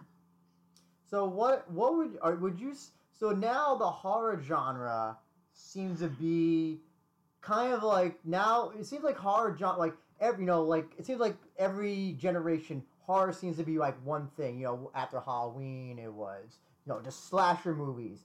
80s you kind of had like that weird body horror David Cronenberg thing. 90s Right. you kind of had the early 90s you kind of had like the thriller horror, not so much horror but thriller horror, and then after Scream obviously you had all those Scream ripoffs, and then Right. kind of like around 2000, a little bit like mid 2000, you kind of had like the indie horror kind of take over with like Dog Soldiers and Descent, Mm-hmm. Devil's Rejects. But now the horror genre, and correct me if I'm wrong, seems to be like the Blumhouse era. Whereas, Honestly, I had one word in my head while you were saying all this, and it was Blumhouse, and that's exactly what it is. and where it's like the Blum, I'm gonna guess you're probably not a fan of Blumhouse. See, that's my problem. I can't damn an entire production company. Like it reminds me of like some aggravating conversations that you can have in like movie groups, where somebody will say that a certain production company creates certain vibes, and it's like it's not even a production company, it's a distribution company. So it's like you have, as long as you don't just have like a dictator at the helm of the ship who says every movie needs to feel, look, and be exactly this, like almost like what the Lifetime channel does with their movies, like you could say that with that, but like for Blumhouse, you have so many different filmmakers with so many different looks and motivations for their films. So it's like it's hard for me to hate the whole thing. Obviously, there's a lot of just rushed out dog shit, but sometimes that can be really fun. Like there's a lot of shitty Blumhouse movies that I have a great time watching. What comes to mind is like not Truth or Dare, but Wish Upon. Wish Upon is almost as funny terrible as like The Bye Bye Man, which I don't know if you've seen those two. No, I have not. No. If you want really shitty horror, but you'll laugh through because of how bad it is, that's gold. Wish Upon is gold. Now here's the funny thing though, is that Blumhouse in a weird, unique way has become a brand. Very rarely do movie studios become like a brand. Like here's the thing, I watched Escape Room a few weeks ago. And I wasn't, because that's on our list. It's okay. I mean, that's what it is. It's I can tell that it would be better if it had some gore because it's PG-13, right? Yeah. Oh yes, it was PG-13. Yeah. And you immediately know that as soon as like the first death happens. Oh, this is a PG-13 horror movie. But I thought as I was watching this, oh, this is a Blumhouse movie. But like it turned out, no, it was not a Blumhouse movie. It was a Sony movie. It was made by Sony Pictures. So Blumhouse has kind of become, in a weird way, the face of horror now, where people are like assuming that like every mid-budget horror movie that comes out is a Blumhouse movie. And that right. I can't remember the last time a studio ever became like its own brand where people go, oh, that's a Blumhouse movie. That's a Blumhouse movie. That's a Blumhouse. I guess I would say maybe Miramax. Oh, you mean like the Miramax? The Prestige movies that they. Era? Well, because also Miramax. Remember, 90s Miramax was like independent films. If there was an independent film, it was like most likely Miramax. Clerks, right. That's what I mean. Chasing Amy, all that stuff, and then yeah. Like Scream. Scream was also Miramax, wasn't That's true, yeah. Oh, yeah, Miramax also was Scream as well. So, yeah, probably not since Miramax has, probably there been a studio that, it might be New Line. New Line, I don't I think think Scream was New Line. was I feel like Scream was Mirror. No, wait. I think Scream might have actually no, I think it was Miramax. I'm pretty sure Scream had to be Miramax. I feel like I'm gonna double check on this. Okay, Just so so I'm gonna double check on this. Nightmare on Elm Street was It was New Line. okay. It was Dimension Films. It was Dimension Okay. Films, which was owned by Miramax. It was like they're basically their horror division. So yeah, you were kind of right. So what do you think about the state Right, of right, horror right. now? Do you think Do you think that the horror movie business is good now? Is it bad? Is it just the same? What are your overall thoughts on the horror movie genre in this present time? We're talking about pre-COVID-19, right? Let's say 2017 2000 to present. Okay. Yeah, I'm talking about anything before being affected by everybody having to stay inside. I think because everybody's willing to, because technology is getting better, people are able to try and like. I'm sorry, I'm trying to gather my thoughts for this because Amazon Prime makes it pretty easy to put something up, for them to buy it out, Yes. So, like, there's a lot of freedom in horror, and I think that's what's most important.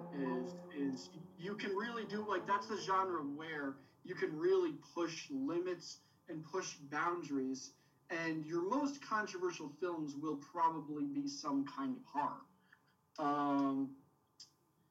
I think it's really all about just knowing where to look, knowing which directors and visionary minds to follow. You're gonna have to weed through a lot of horse shit to find some good stuff. Well, before I gotta interrupt you and actually talk about that because I think that's a problem now with a lot of digital services is that we're in an era of content over substance where any type of YouTube or Shudder or Netflix, whatever, they will, it's the idea of getting as much stuff as possible to try to get as much people to watch, and it's there's no filter almost to. It's very good that you said that because I completely agree. In terms of, it's actually why I stopped subscribing to Netflix is because I realized that they got rid of a lot of good horror and they made some kind of deal with like Indonesia or something where they have like most of their catalog now is like really low budget, uninspired Indonesian horror movies, and it's like all they care about quantity over quality. And it's not about what they have. It's about, okay, but we also have this. Okay, but we also have this.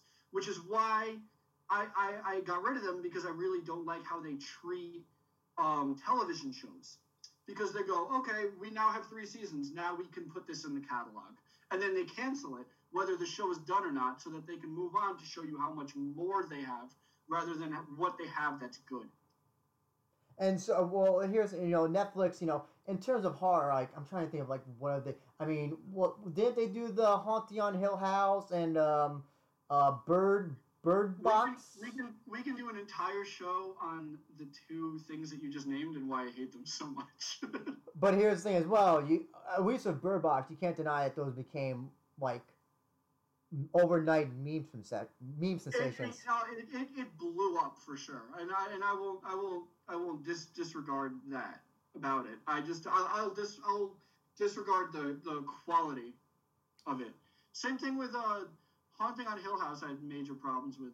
There's actually, I think the reason why I'm so mad at it is because there's one episode of that show, and I think it's episode 6, that is absolutely brilliant. And everything works so well, and it's really one of the best hours in television history. And everything around that episode makes me so mad because it's nothing close to that episode. Well, there's beautiful, brilliant 360 shots that are like 15 minutes long in that episode. The horror is subtle and like in the background instead of just being CGI and jump scares, Mm-hmm.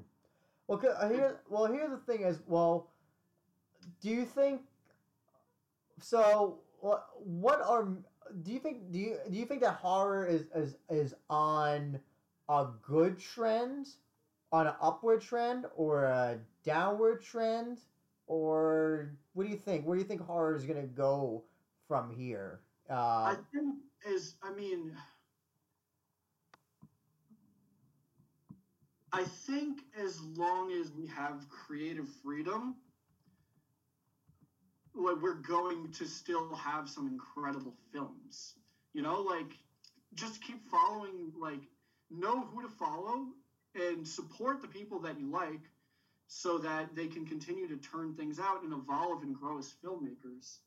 Um, horror is an interesting genre because there is a lot of people that recognize that it could be easy to do with a low budget and to make a quick buck and hope that that gets them out there to spawn onto other things like when not Bird Box but was it Birdemic, right? Yes.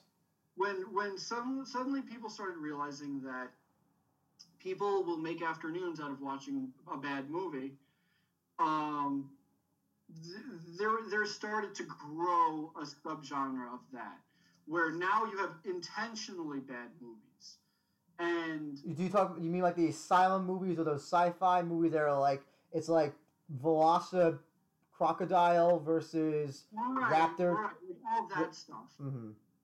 and that doesn't have the same heart because it's trying to make you laugh and it's trying too hard, and they don't realize like The Room isn't trying to make you laugh, like so it's not in on the joke with you, and because if it is, it's awkward and it's not. You don't get the same reaction from it. It doesn't work as well, and that's always going to exist in horror because people realize that they can do that. And unfortunately, you're going to see some terrible options in horror. You're going to have your PG-13 throwaway Blumhouse movies. And I don't know, is it any different really than every other genre that you're going to have absolute trash? Well, here's the thing I've learned is that at least years ago, when you made a trash movie, nobody remembered it. I'm not talking about like good trash movies. Like you made a bad, shitty movie, no matter what genre, nobody like it's like nobody remembers them. You know, you go on IMDb and you have like a 4.5 out of 10 or 5.5, and it's like 1,000 or 2,000 votes, and like you're like, oh yeah, definitely nobody remembers that movie. But, Right. but like, okay, I know you don't hate Bird Box. I mean, you hate Bird Box, excuse me. Yeah. But there's a lot of people who out there who love that movie. There's a lot of people who are like, this is like one of the best horror films I've seen in such a long time. And you know, that movie has over 100,000, probably more. Has probably has like 6-digit votes on IMDb. So that means that tons and tons of people have seen that. Same thing of House on Haunted Hill, and it's also most accessible. You know, like Netflix is essentially the radio now. Mm-hmm. Like people think that the top 40 is what music exists now, and then that's it. And then they'll say, "Oh, music is dead now. Nobody puts out anything because the radio just keeps showing me the same 7 songs." Mm-hmm. Netflix, you have the same thing. You have you that's your box that's telling you what there is. And if you don't look outside of that, you're never going to find where things with the beating heart are. So just to clarify as well, Bird Box is a 6.6 out of 10 on IMDb and over 256,000 votes. That's a lot. Yeah, I'm not surprised by that at all. But here's the thing: is that but here's the thing. So, you know, probably if Bird Box had come out 15 years ago, I don't think anybody would be talking about it now. It would have been forgotten. It would have been a fart in the wind. Nobody would be it would not be on anybody's radar. But coming out now, it may be right time, right place. I think the cast has a lot to do with it too. Andrew Bullock, really? Yeah. Because it was for a Netflix original movie, and Sandra's a pretty big name for a Netflix original movie. You know, this was before the Irishman and things like that. You know. Oh, that's a good point. Yeah, that is a good point. Yeah. So obviously Netflix promoted the shit out of it. Yeah. And you know, when you would log on to Netflix, that's the first thing looking at you. You know, so you get the horror people that way. You get the people that love Sandra. You had what's that guy that Kevin Steen threw off the stage? I know. Machine Gun Kelly. Oh, okay. You have that guy in it. You know, for whatever reason that'll attract somebody. It was just kind of more of a like a marketing movie than anything else. So what do you think that? So what do you think that horror can? Do you think it can flourish in these in this streaming era more so than a non-streaming era? I think so for sure. Flourish for horror is an interesting word because it's already niche. You know, you're already dealing with the subject of the macabre. But I think that some horror, there's obviously like different subsections of horror, and some are more niche than others. Like, okay, Cannibal Holocaust, yes. Well, what I wanted to address though is that it's niche in a way where you're dealing in dark subject matter. Yeah.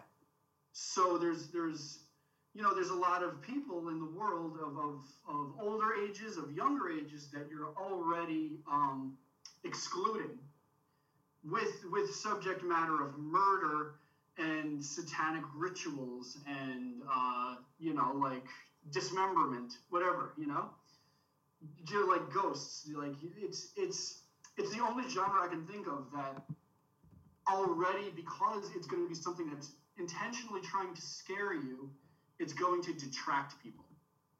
Nobody says, fuck that, I'm not watching a comedy because it's trying to make me laugh, I see. Flourish, as long as people love horror, and I think they always will, because it creates its own thrill, like people will always find good horror as long as they have people telling them where to look, or as long as they're doing the research themselves. Do you think that horror, now I know you love gory horror, we talked a little bit about with VFW. Yes. Do you think horror has gotten more gorier or less gorier as generations have gone on? And I'm also just going to clarify why I say gore. Okay, Halloween is not a gory movie, but it is a violent movie. Like, but at the same time, there's like no blood. There's no blood in it. There's literally no blood in that movie, as far as I remember. But then, okay, yeah, you have something like Devil's Rejects, where like people are being decapitated, like right on screen. So, right. Let me say, do you think that movies now are becoming or shine less from on-screen gore and more doing kind of like safer violence in a way? Well, we used Halloween as an example of what it was, but it really comes to where you're looking, because you also around that time and before, you had Guinea Pigs, Flower of Flesh and Blood, which is all gore, and all visible gore. So comparing Halloween to something that is gore, like, I will say, you can really compare what Halloween is now as far as gore to what it was then, and I'll completely agree with you there. I think now Halloween misses the magic of the mystery of Michael Myers, and they focus more on the gore, where it's something that isn't. I mean, if you're talking to me, I'm never going to say, hey, don't make my movie gory, but was it necessary? No. Well, do you think that movies? Okay, so like the Escape Room movie, you sound disappointed that it wasn't gory. That they were afraid to, because they wanted to get a PG-13 movie. Do you think that more movies are doing? Do you think that PG-13 horror movies are going to be more of a thing of the future? If they're low budget, sure. Because it was the opposite. Low budget used to be the opposite. It's like throwing a dart at a board and hoping to hit something that sticks with that, you know? Because it used to be that the low budget people will watch that because they were more gory than the mainstream ones. But it sounds like you're saying that it might be the opposite. Well, okay, what it really comes down to is studios are terrified of taking chances on original ideas. So, if they make something, if they're going to have a horror movie come out, they're already scared because, let's say, it doesn't already have a source material. So they're not guaranteed a section of people that will go see it because it was already a big thing. So if they're going to make a movie that's a horror movie, they're already excluding people because it's horror. So what they do is they go, okay, well, we'll make it low budget. We'll at least make it PG-13, so we're not actively excluding anybody. I see. In hopes to make the most money that they can make. Do you also think that that maybe the current certain, I guess, political ideals, so we recently just did a podcast on the movie Night of the Comet. Have you seen that or know about it by any chance? Night of the Comet. Did it just recently come out? No, it came out in 1984.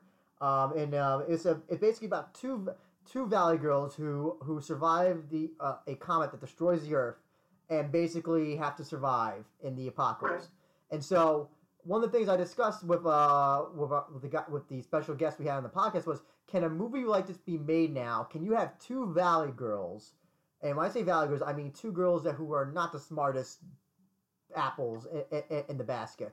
Can you have a movie like that made now and it not being controversial? Because you kind of have to do the opposite of, you kind of have to make characters, almost infallible, especially minority. You're right. You're saying minorities and women. Well, yeah, because you have the Star Wars example where Rey is virtually, there's no fault about her. She is perfect. She can do everything.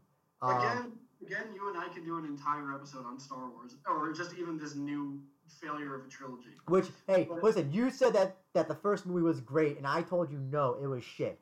And because the first movie was exactly what it needed to be, and it got you to remember why you love Star Wars again. There was an energy and a love to it, and I that's still a fun time to go back to. I really don't even hate The Last Jedi. There's things about it I really don't like at all. But the new one I saw, in the middle of seeing it, and I was really, I didn't want to at all, but I eventually did it for somebody else. In the middle of seeing the new movie, in my brain, the same sentence just kept going through my head over and over again. And it was, I will never watch this again. Well, here's the thing. I think with The Last Jedi, here's the thing. I don't think that Rian Johnson is like Hitler or anything. But here's the thing is that, the whole idea of having Luke, turns back and forth. You know what? That could have been interesting. The problem was that the way that's the most interesting part of the movie. It's the problem is that the reason why because he tried to kill a child. That's one of the things. Yeah, right. And it's like I love. I love the fact that nobody watched Rian Johnson. He just wrote his own script, and they're like, "Oh yeah, that guy that you guys grew up with for 40 years? Yeah, he tried to kill a child." Exactly. I think it's really funny. So, but going back to the horror thing is that can you have a movie where you have the woman in peril without it being considered misogynistic, or it used to be the joke, the black guy used to always get killed, be the first guy killed. Can you? Okay, well, here's the long answer to that. Not coming from Warner Brothers, not coming from Paramount, not coming from your big production companies and your big distribution companies. But there are people that are on their own missions to still bring you art that they want to make. That where because I don't. Here's what it comes down to for me. I think it's wildly disrespectful to take somebody's script that they work on, their story, and say, "Oh, looks like your work of art that you're making is just full of white people." But why isn't this person this? Why isn't this person that? Every script needs to have exactly this many characters that are these ethnicities and these genders. And you lose storytelling if you make every single story look and sound the same with the same over the head with a hammer message. You're gonna hate Escape Room then. Escape Room does exactly that. They have one of every. They do that. That's the thing, is I probably won't even recognize it now because it's just up. Like, obviously they do that, and it's like they have to because Twitter exists. And if Twitter didn't exist, then none of these companies would feel like they had their balls in a vice, you know? Because do you think that horror itself is politically incorrect as just a genre by itself? That's a very interesting question. Because here's the thing, I like to point out, because one of the jokes we also made about Night of the Comet is because there's murder. I mean, there are people that'll be like, oh, it's an outrage that you made a movie on John Wayne Gacy, or it's an outrage that you made a movie on Jeffrey Dahmer or Charles Manson, and it's like they make these rules where they say, there's a word that I'm trying to think of where exploitative, right? Where they say you're exploiting something that actually happened. And to that I say, so? Who says we can't?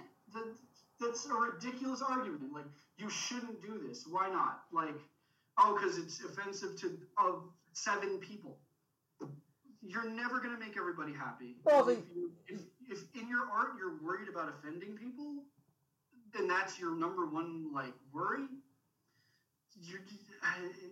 but also horror has had that track record. I don't know if you've ever seen the old Cisco and Eva reviews where they reviewed like Friday the 13th or like the slasher movies, and they'd always say that they're very misogynistic, they're cruel, that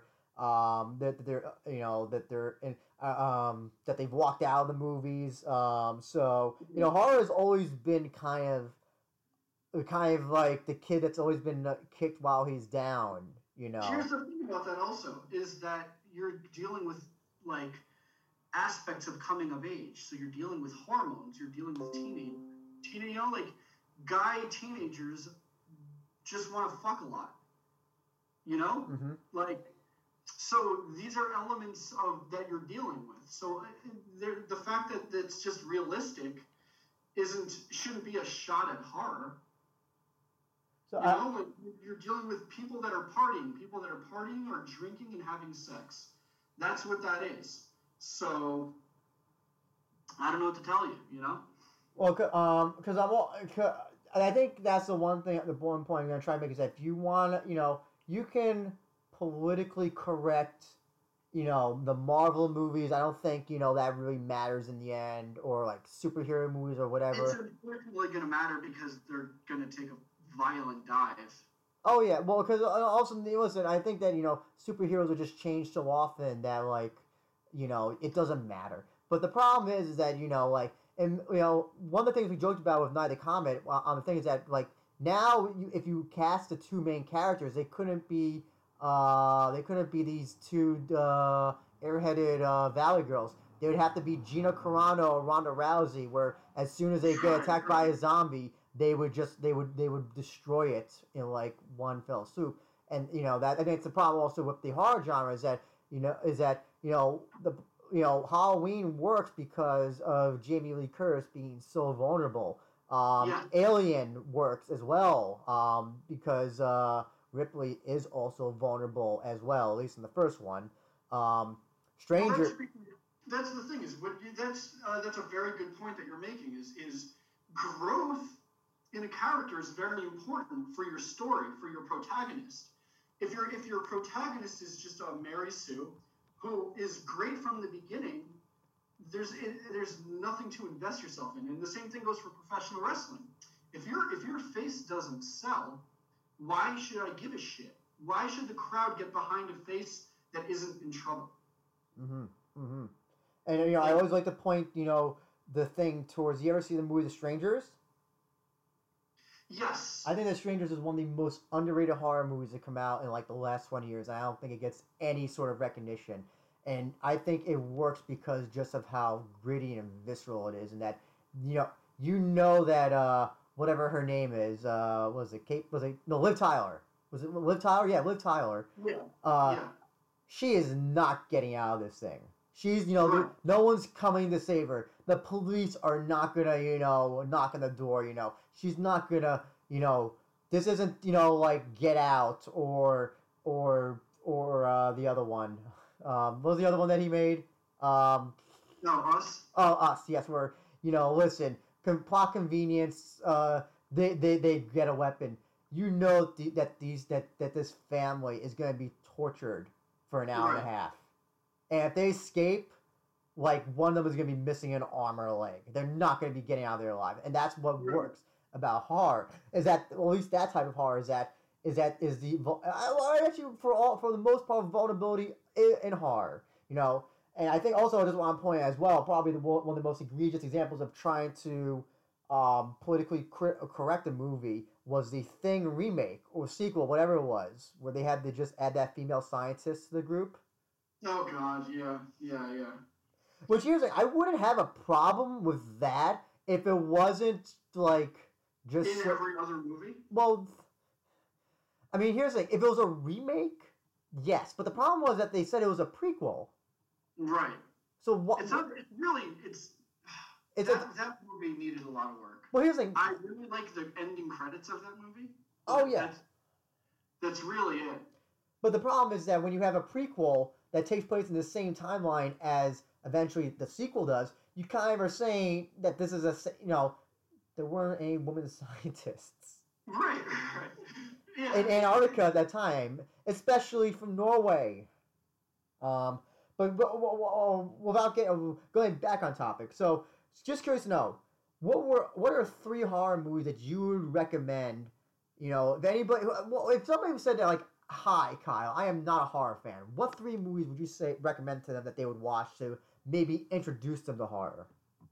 Introduce them to horror as a whole. See, I kind of have a process because I've done this so many times, but I'll ask them what they like to see, what they're most scared of, and things like that, because there's just so many subgenres to go off of. But if you're just going off the bat, give me 3 horror movies, and I don't know what kind of person you are. Mm-hmm. We could do it where, do you want to give me like 3 traits of a human being, and I'll give you 3 movies? Okay, well they say, well listen, I don't want anything too gory, nothing that's like before 1980, Before 1980, oh boy, okay. Nothing too gory, at all. So, let's say not too gory and not too old. So let's say, actually, I'll even make it hard not before 1990, because I forgot that a lot of people consider movies before 1990 actually I'll even make it hard before 2000 and not gory. Nothing before 2000, not gory. Yeah. Does it have to be in English? Let's say. Because you're creating a really interesting person with this. If they could read subtitles, but they can't watch anything before 2000. Okay. Let's not make them totally like stupid. Okay. No, international films are okay. Okay. All right. This person doesn't exist, but let's do it.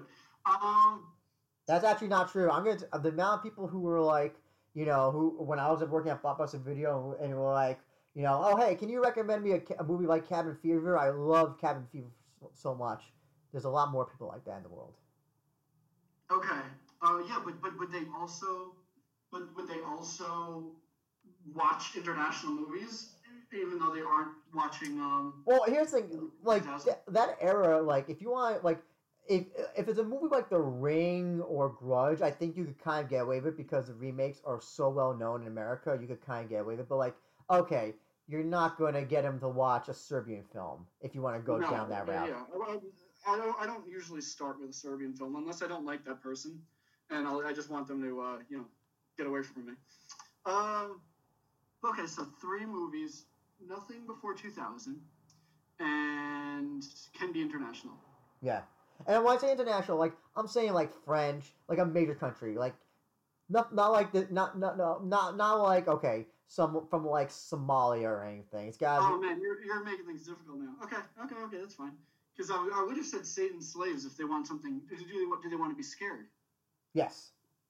If they want to be scared, I'm saying Satan's slaves, which actually is, I believe, Indonesian, and it's one of the best horror movies I've seen in a long time.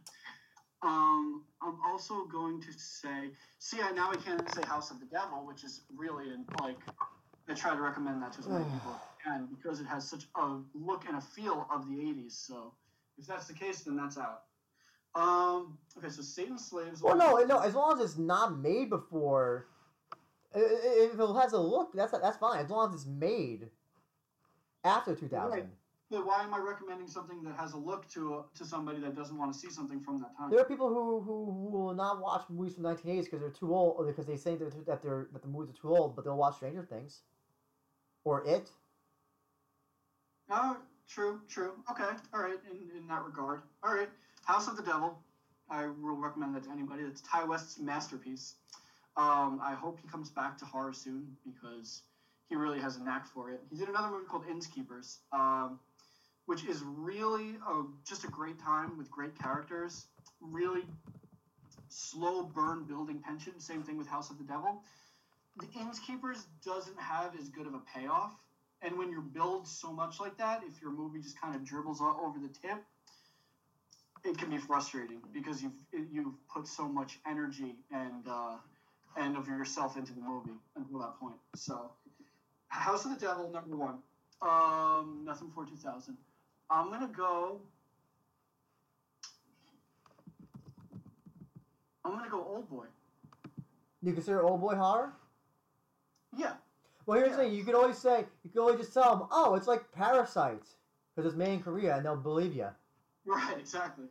Well, like somebody that you're dealing with, like it's good to give 3 very different kinds of movies, so that when they come back and they tell you, I liked this one more than this one, then you can recommend more things that were more like the one that they liked. Mm-hmm. A few more topics I have before we head out. Anthology horror. Do you think anthology horror is dead? No, I don't think it's dead at all, and I think one day they'll be better than they ever have. Because it's really about collecting. It's collecting the talent. Remember at one point that was like ABC's of Death, VHS. ABC's of Death I think is great. VHS was the first one is very good. Those fall off very fast, very hard. But ABC's of Death I think is one of the best anthology horrors. They have Creepshow, of course. Mm-hmm. And then there's others as well. But I love seeing Shudder try to revive it with Creepshow. I love seeing Rob Schrab getting some work, which is great. But yeah, real quick, I'll give you my third recommendation. Oh, I'm sorry. I thought you did throw. I apologize for that. No, it's okay. I just didn't want to leave it undone. Okay, so you got House of Devil, Old Boy, and I'm going to go with Nothing Too Gory. Yeah, this is a conversation to be had. Okay.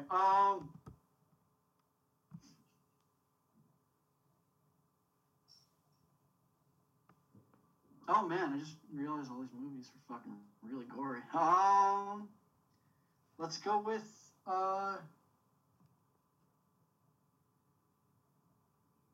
No, I can't recommend The Devils.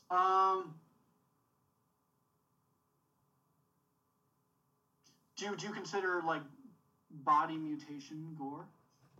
I think like The Fly, like there are some people. Yeah, The Fly, like there are some people who cannot watch The Fly. Or right. That's fair, man. That movie's crazy. But like I don't know, like they're like shapeshift. I don't know. What are we defining as a? What's a movie? I'll tell you if it's like if it would be gory or not. I think I'm a pretty good judge. Okay. Color Out of Space. Is that the Nicolas Cage movie?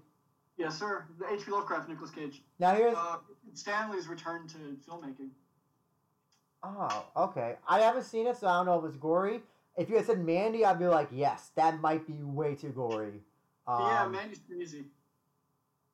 Man, you really capped me with this 2000. Because that's the thing. All right, so I gotta go French. And I'm gonna go. Oh God, I can't go French at all. Shoot. No, I said like a major country. Okay. Well, yeah, I know, but like French horror was. I don't think you can use Martyrs. Martyrs does not. I think. I don't think I can use Martyrs at all. Yeah.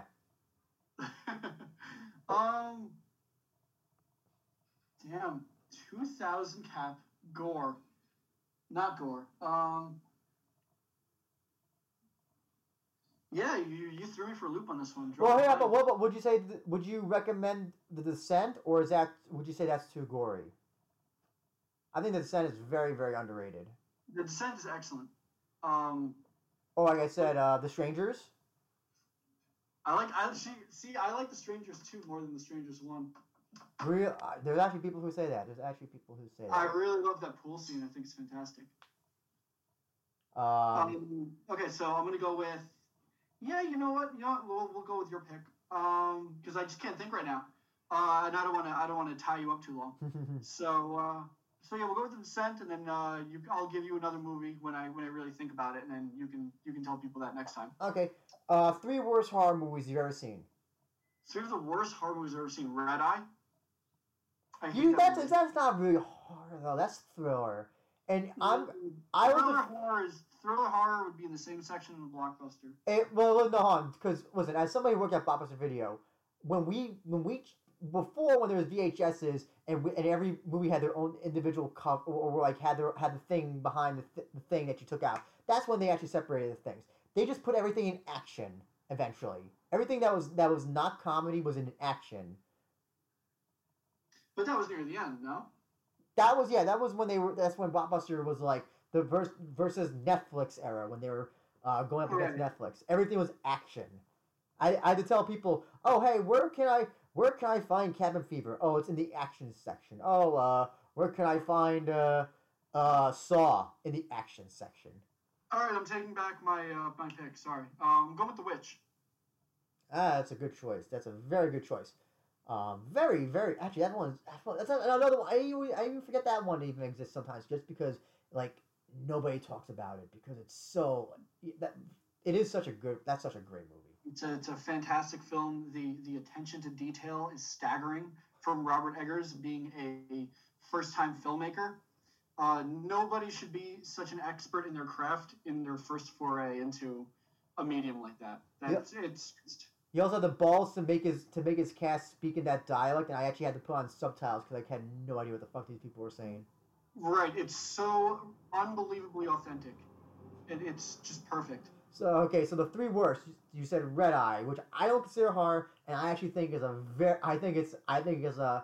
I enjoyed it the one time I saw it. I got too mad at it because it just didn't seem logical to me. All of her choices did not seem logical. Oh, it's not logical at all. No. But that's why it works. Because, what am I going to... Cillian Murphy was a super nice guy, and he was very patient. He really gave her several opportunities to do the right thing. And then she, spoiler alert, stabs him in the neck with a pen for no reason. Oh, remember, she stabbed him in the throat, so that way he couldn't call, like, the hitmen to, like, kill her father or whatever. And remember, which, at that point, she totally deserved to have her father killed because she was just not trying to help him at all. Do you remember that was like during that like one time they were like making all those movies like on airplanes? Remember the one with Jodie Foster, and then like wasn't that like a part of the whole Snakes on a Plane thing, or did Snakes on a Plane come out after Red Eye? I think that came out after. Because I remember there was just like a genre of just like movies that take place on a plane.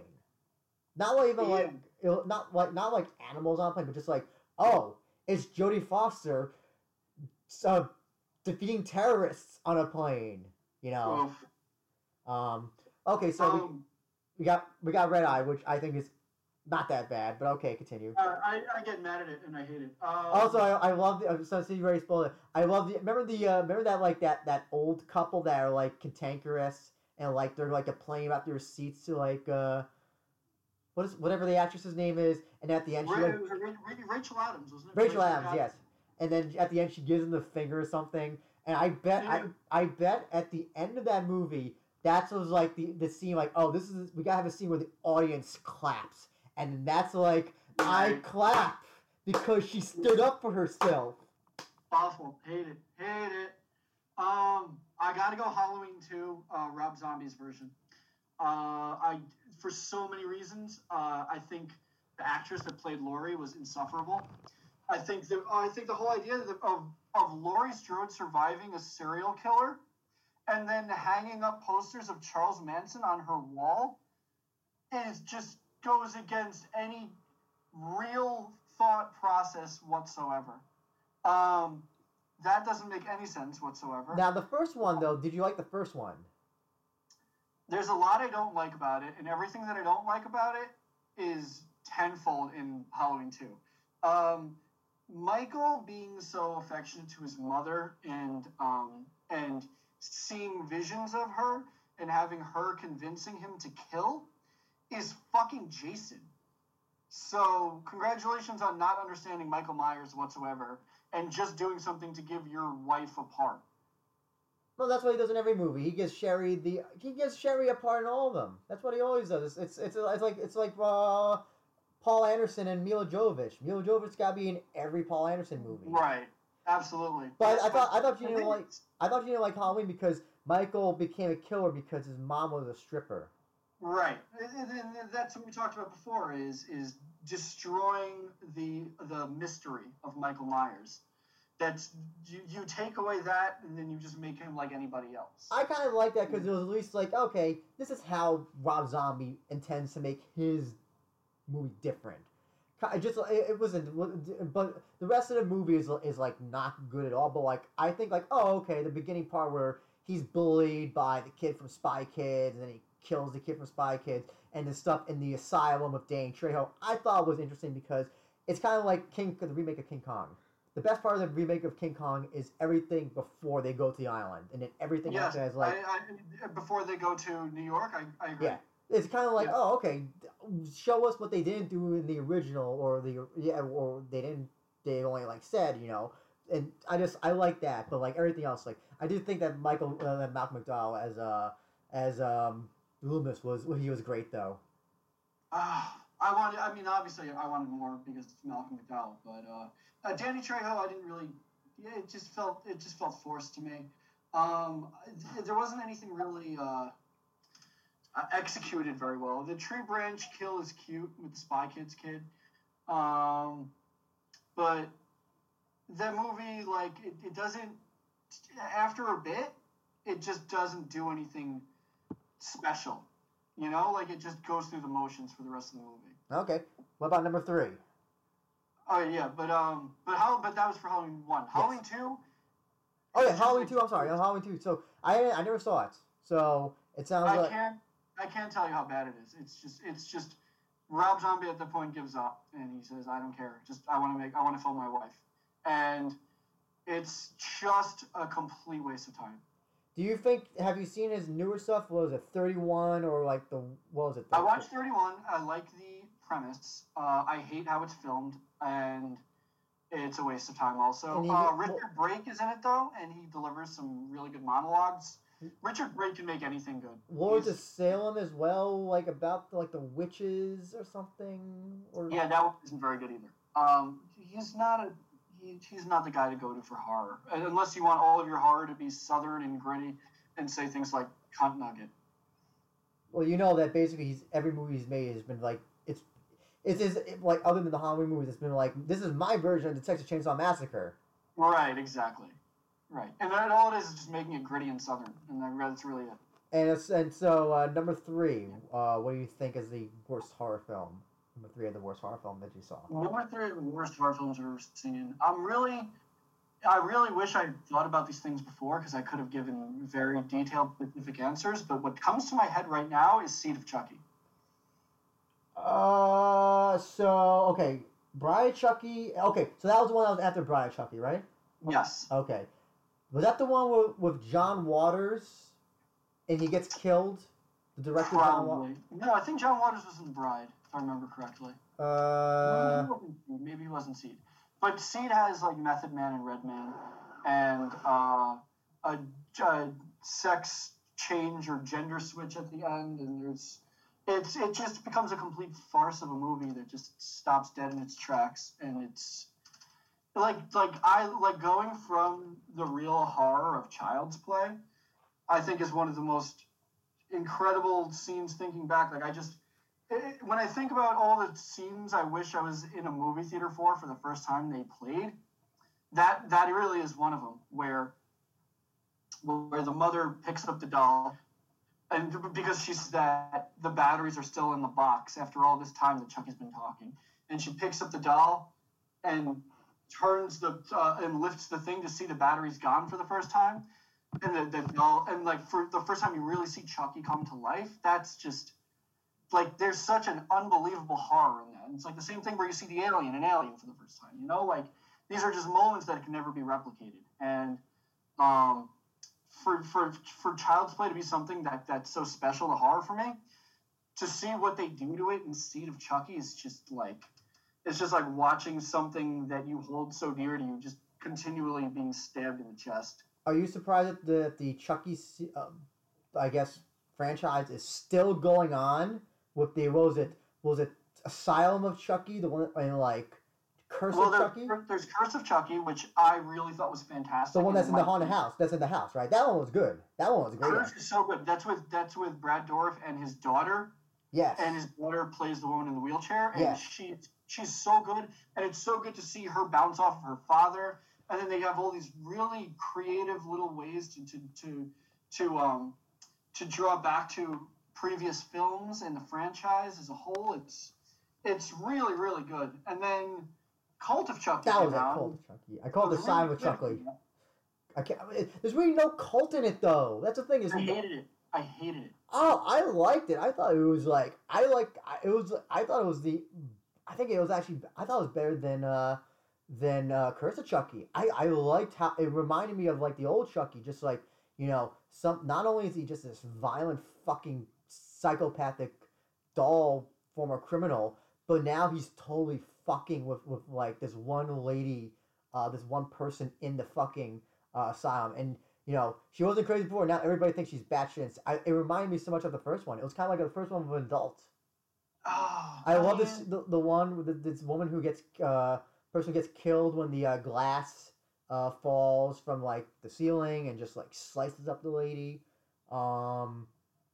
I liked it. I really liked it a lot. My problem with Curse is it starts great, and the premise for the beginning of that movie, which is like Cult. Yeah. Where Curse ends and Cult begins, is a great premise. And you have grown up Andy with Chucky's head. And honestly, the fucking whole movie should have just been these two in a room together. And like, just, that's it. You don't need anything else because of this relationship, and then you leave and you go to the home, and so many things happen where at some point you throw up your hands. You're like, spoiler alert, I guess. But there's like 9 Chuckies, and it's like, okay, we worked so hard to make this doll important again, and now it doesn't matter because everybody's Charles Lee Ray somehow, all being controlled by the same like brain. You like it just became very silly at the end of it again. And I was like, after you worked so hard to make this like serious again and legitimate, it just felt like a real backpedal. Okay, so those are the 3 worst. So I just want to. I can't say those are the 3 worst, but those are the 3 that come to mind right now. Okay. So just so before we head off, just tell us what's in store. I know you say you got a 3rd episode coming up for Top Cult. Anything that you can say for the future, or anything that you plan on doing with the podcast? I know you're still a new podcast, and you probably still want to experiment with things. But is there anything that you can say that you are definitely going to be trying to do in the future? Absolutely, yeah. We got some new equipment, so the shot's going to be better. The set we drastically improved the sound from episode 1 to episode 2. We're drastically improving the video. We got a ring light. All of our lighting will be better. Everything's going to look better. crisp, clear. We're learning from mistakes we've made from our second episode. It's all, it's a process, but everything, we're constantly improving everything. And what we hope to we will be going back to, and we hope to do again when the world starts turning, is we'll be wanting to put on events for people who want us to pick out some horror movies, set up a late night horror-thon kind of screening situation. We'll be a traveling band of merry men that want to bring horror to the masses. And we'll have some merch, and just I would say follow us on Instagram /TopKVLT. And where can people watch the podcast? Of course. They can watch it on YouTube. It's a YouTube channel. So type in Top Cult, Top KVLT, and we'll be there. Subscribe to us on Instagram, and subscribe to us on YouTube, and follow us on Instagram. Instagram.com/TopCult. Do you want anybody follow you on Twitter or? I'm sorry? I know you also have a Twitter. Do you want to also plug the Twitter, or is Twitter? We got the Twitter, but we have a link tree on our Instagram. So no big announcements will be on the Twitter that won't be on the Instagram. And we'd rather really focus all of our attention on the Instagram. Also, Twitter's a curse. Twitter's a terrible fucking thing that happened to the world. Oh, it absolutely is. Absolutely is. And so with that, Kyle, I just wanted to thank you so much for talking for 2.5 hours on Ryzen and then horror movies. I saw a Valentine episode and I saw the VFW episode as well. So I guess I'm all caught up. I caught up on your podcast. I definitely want to see VFW somehow because you covered it in one of the other podcasts I was to also cover it. So I definitely want to see it, and maybe I had to give Valentine a rewatch because I did watch it a long time ago. And Bliss, you said that's at Amazon, right? Bliss is on Shudder, and VFW is on demand. Okay, so yeah, definitely check those out since you recommend those, and I'm definitely looking forward to what other fucked up movies you guys are going to be recommending in the future for your podcast. Yep, and I'll give you a little sneak. We're doing a little New York Ripper thing that we'll be recommending soon as well on our Instagram. Great. Just so everybody knows, you've been listening to the We Are Ryzen podcast. You can follow us at We Are Ryzen Pod on Twitter. You can also follow the We Are Ryzen fan Discord at Ryzen FF. And you can also email us at weareryzenpodcast@gmail.com. With that, I want to thank you, Kyle. And thank you, everybody, for listening. Be safe out there. Wash your fucking hands. And don't sneeze in anybody's mouth. There you go, man. Thank you so much for having me. I'd love to do it again sometime. No problem. Give me some more fights to watch. Oh, yeah, I definitely will. If they ever have, like, a horrible freak show fight, I'll definitely, those would be maybe it'll just be a freak show edition of Ryzen Fights I'll just send you. And you can just... Oh, that sounds fantastic. That's right up my alley. Just you can bask in what normal person would ever book a fight like this?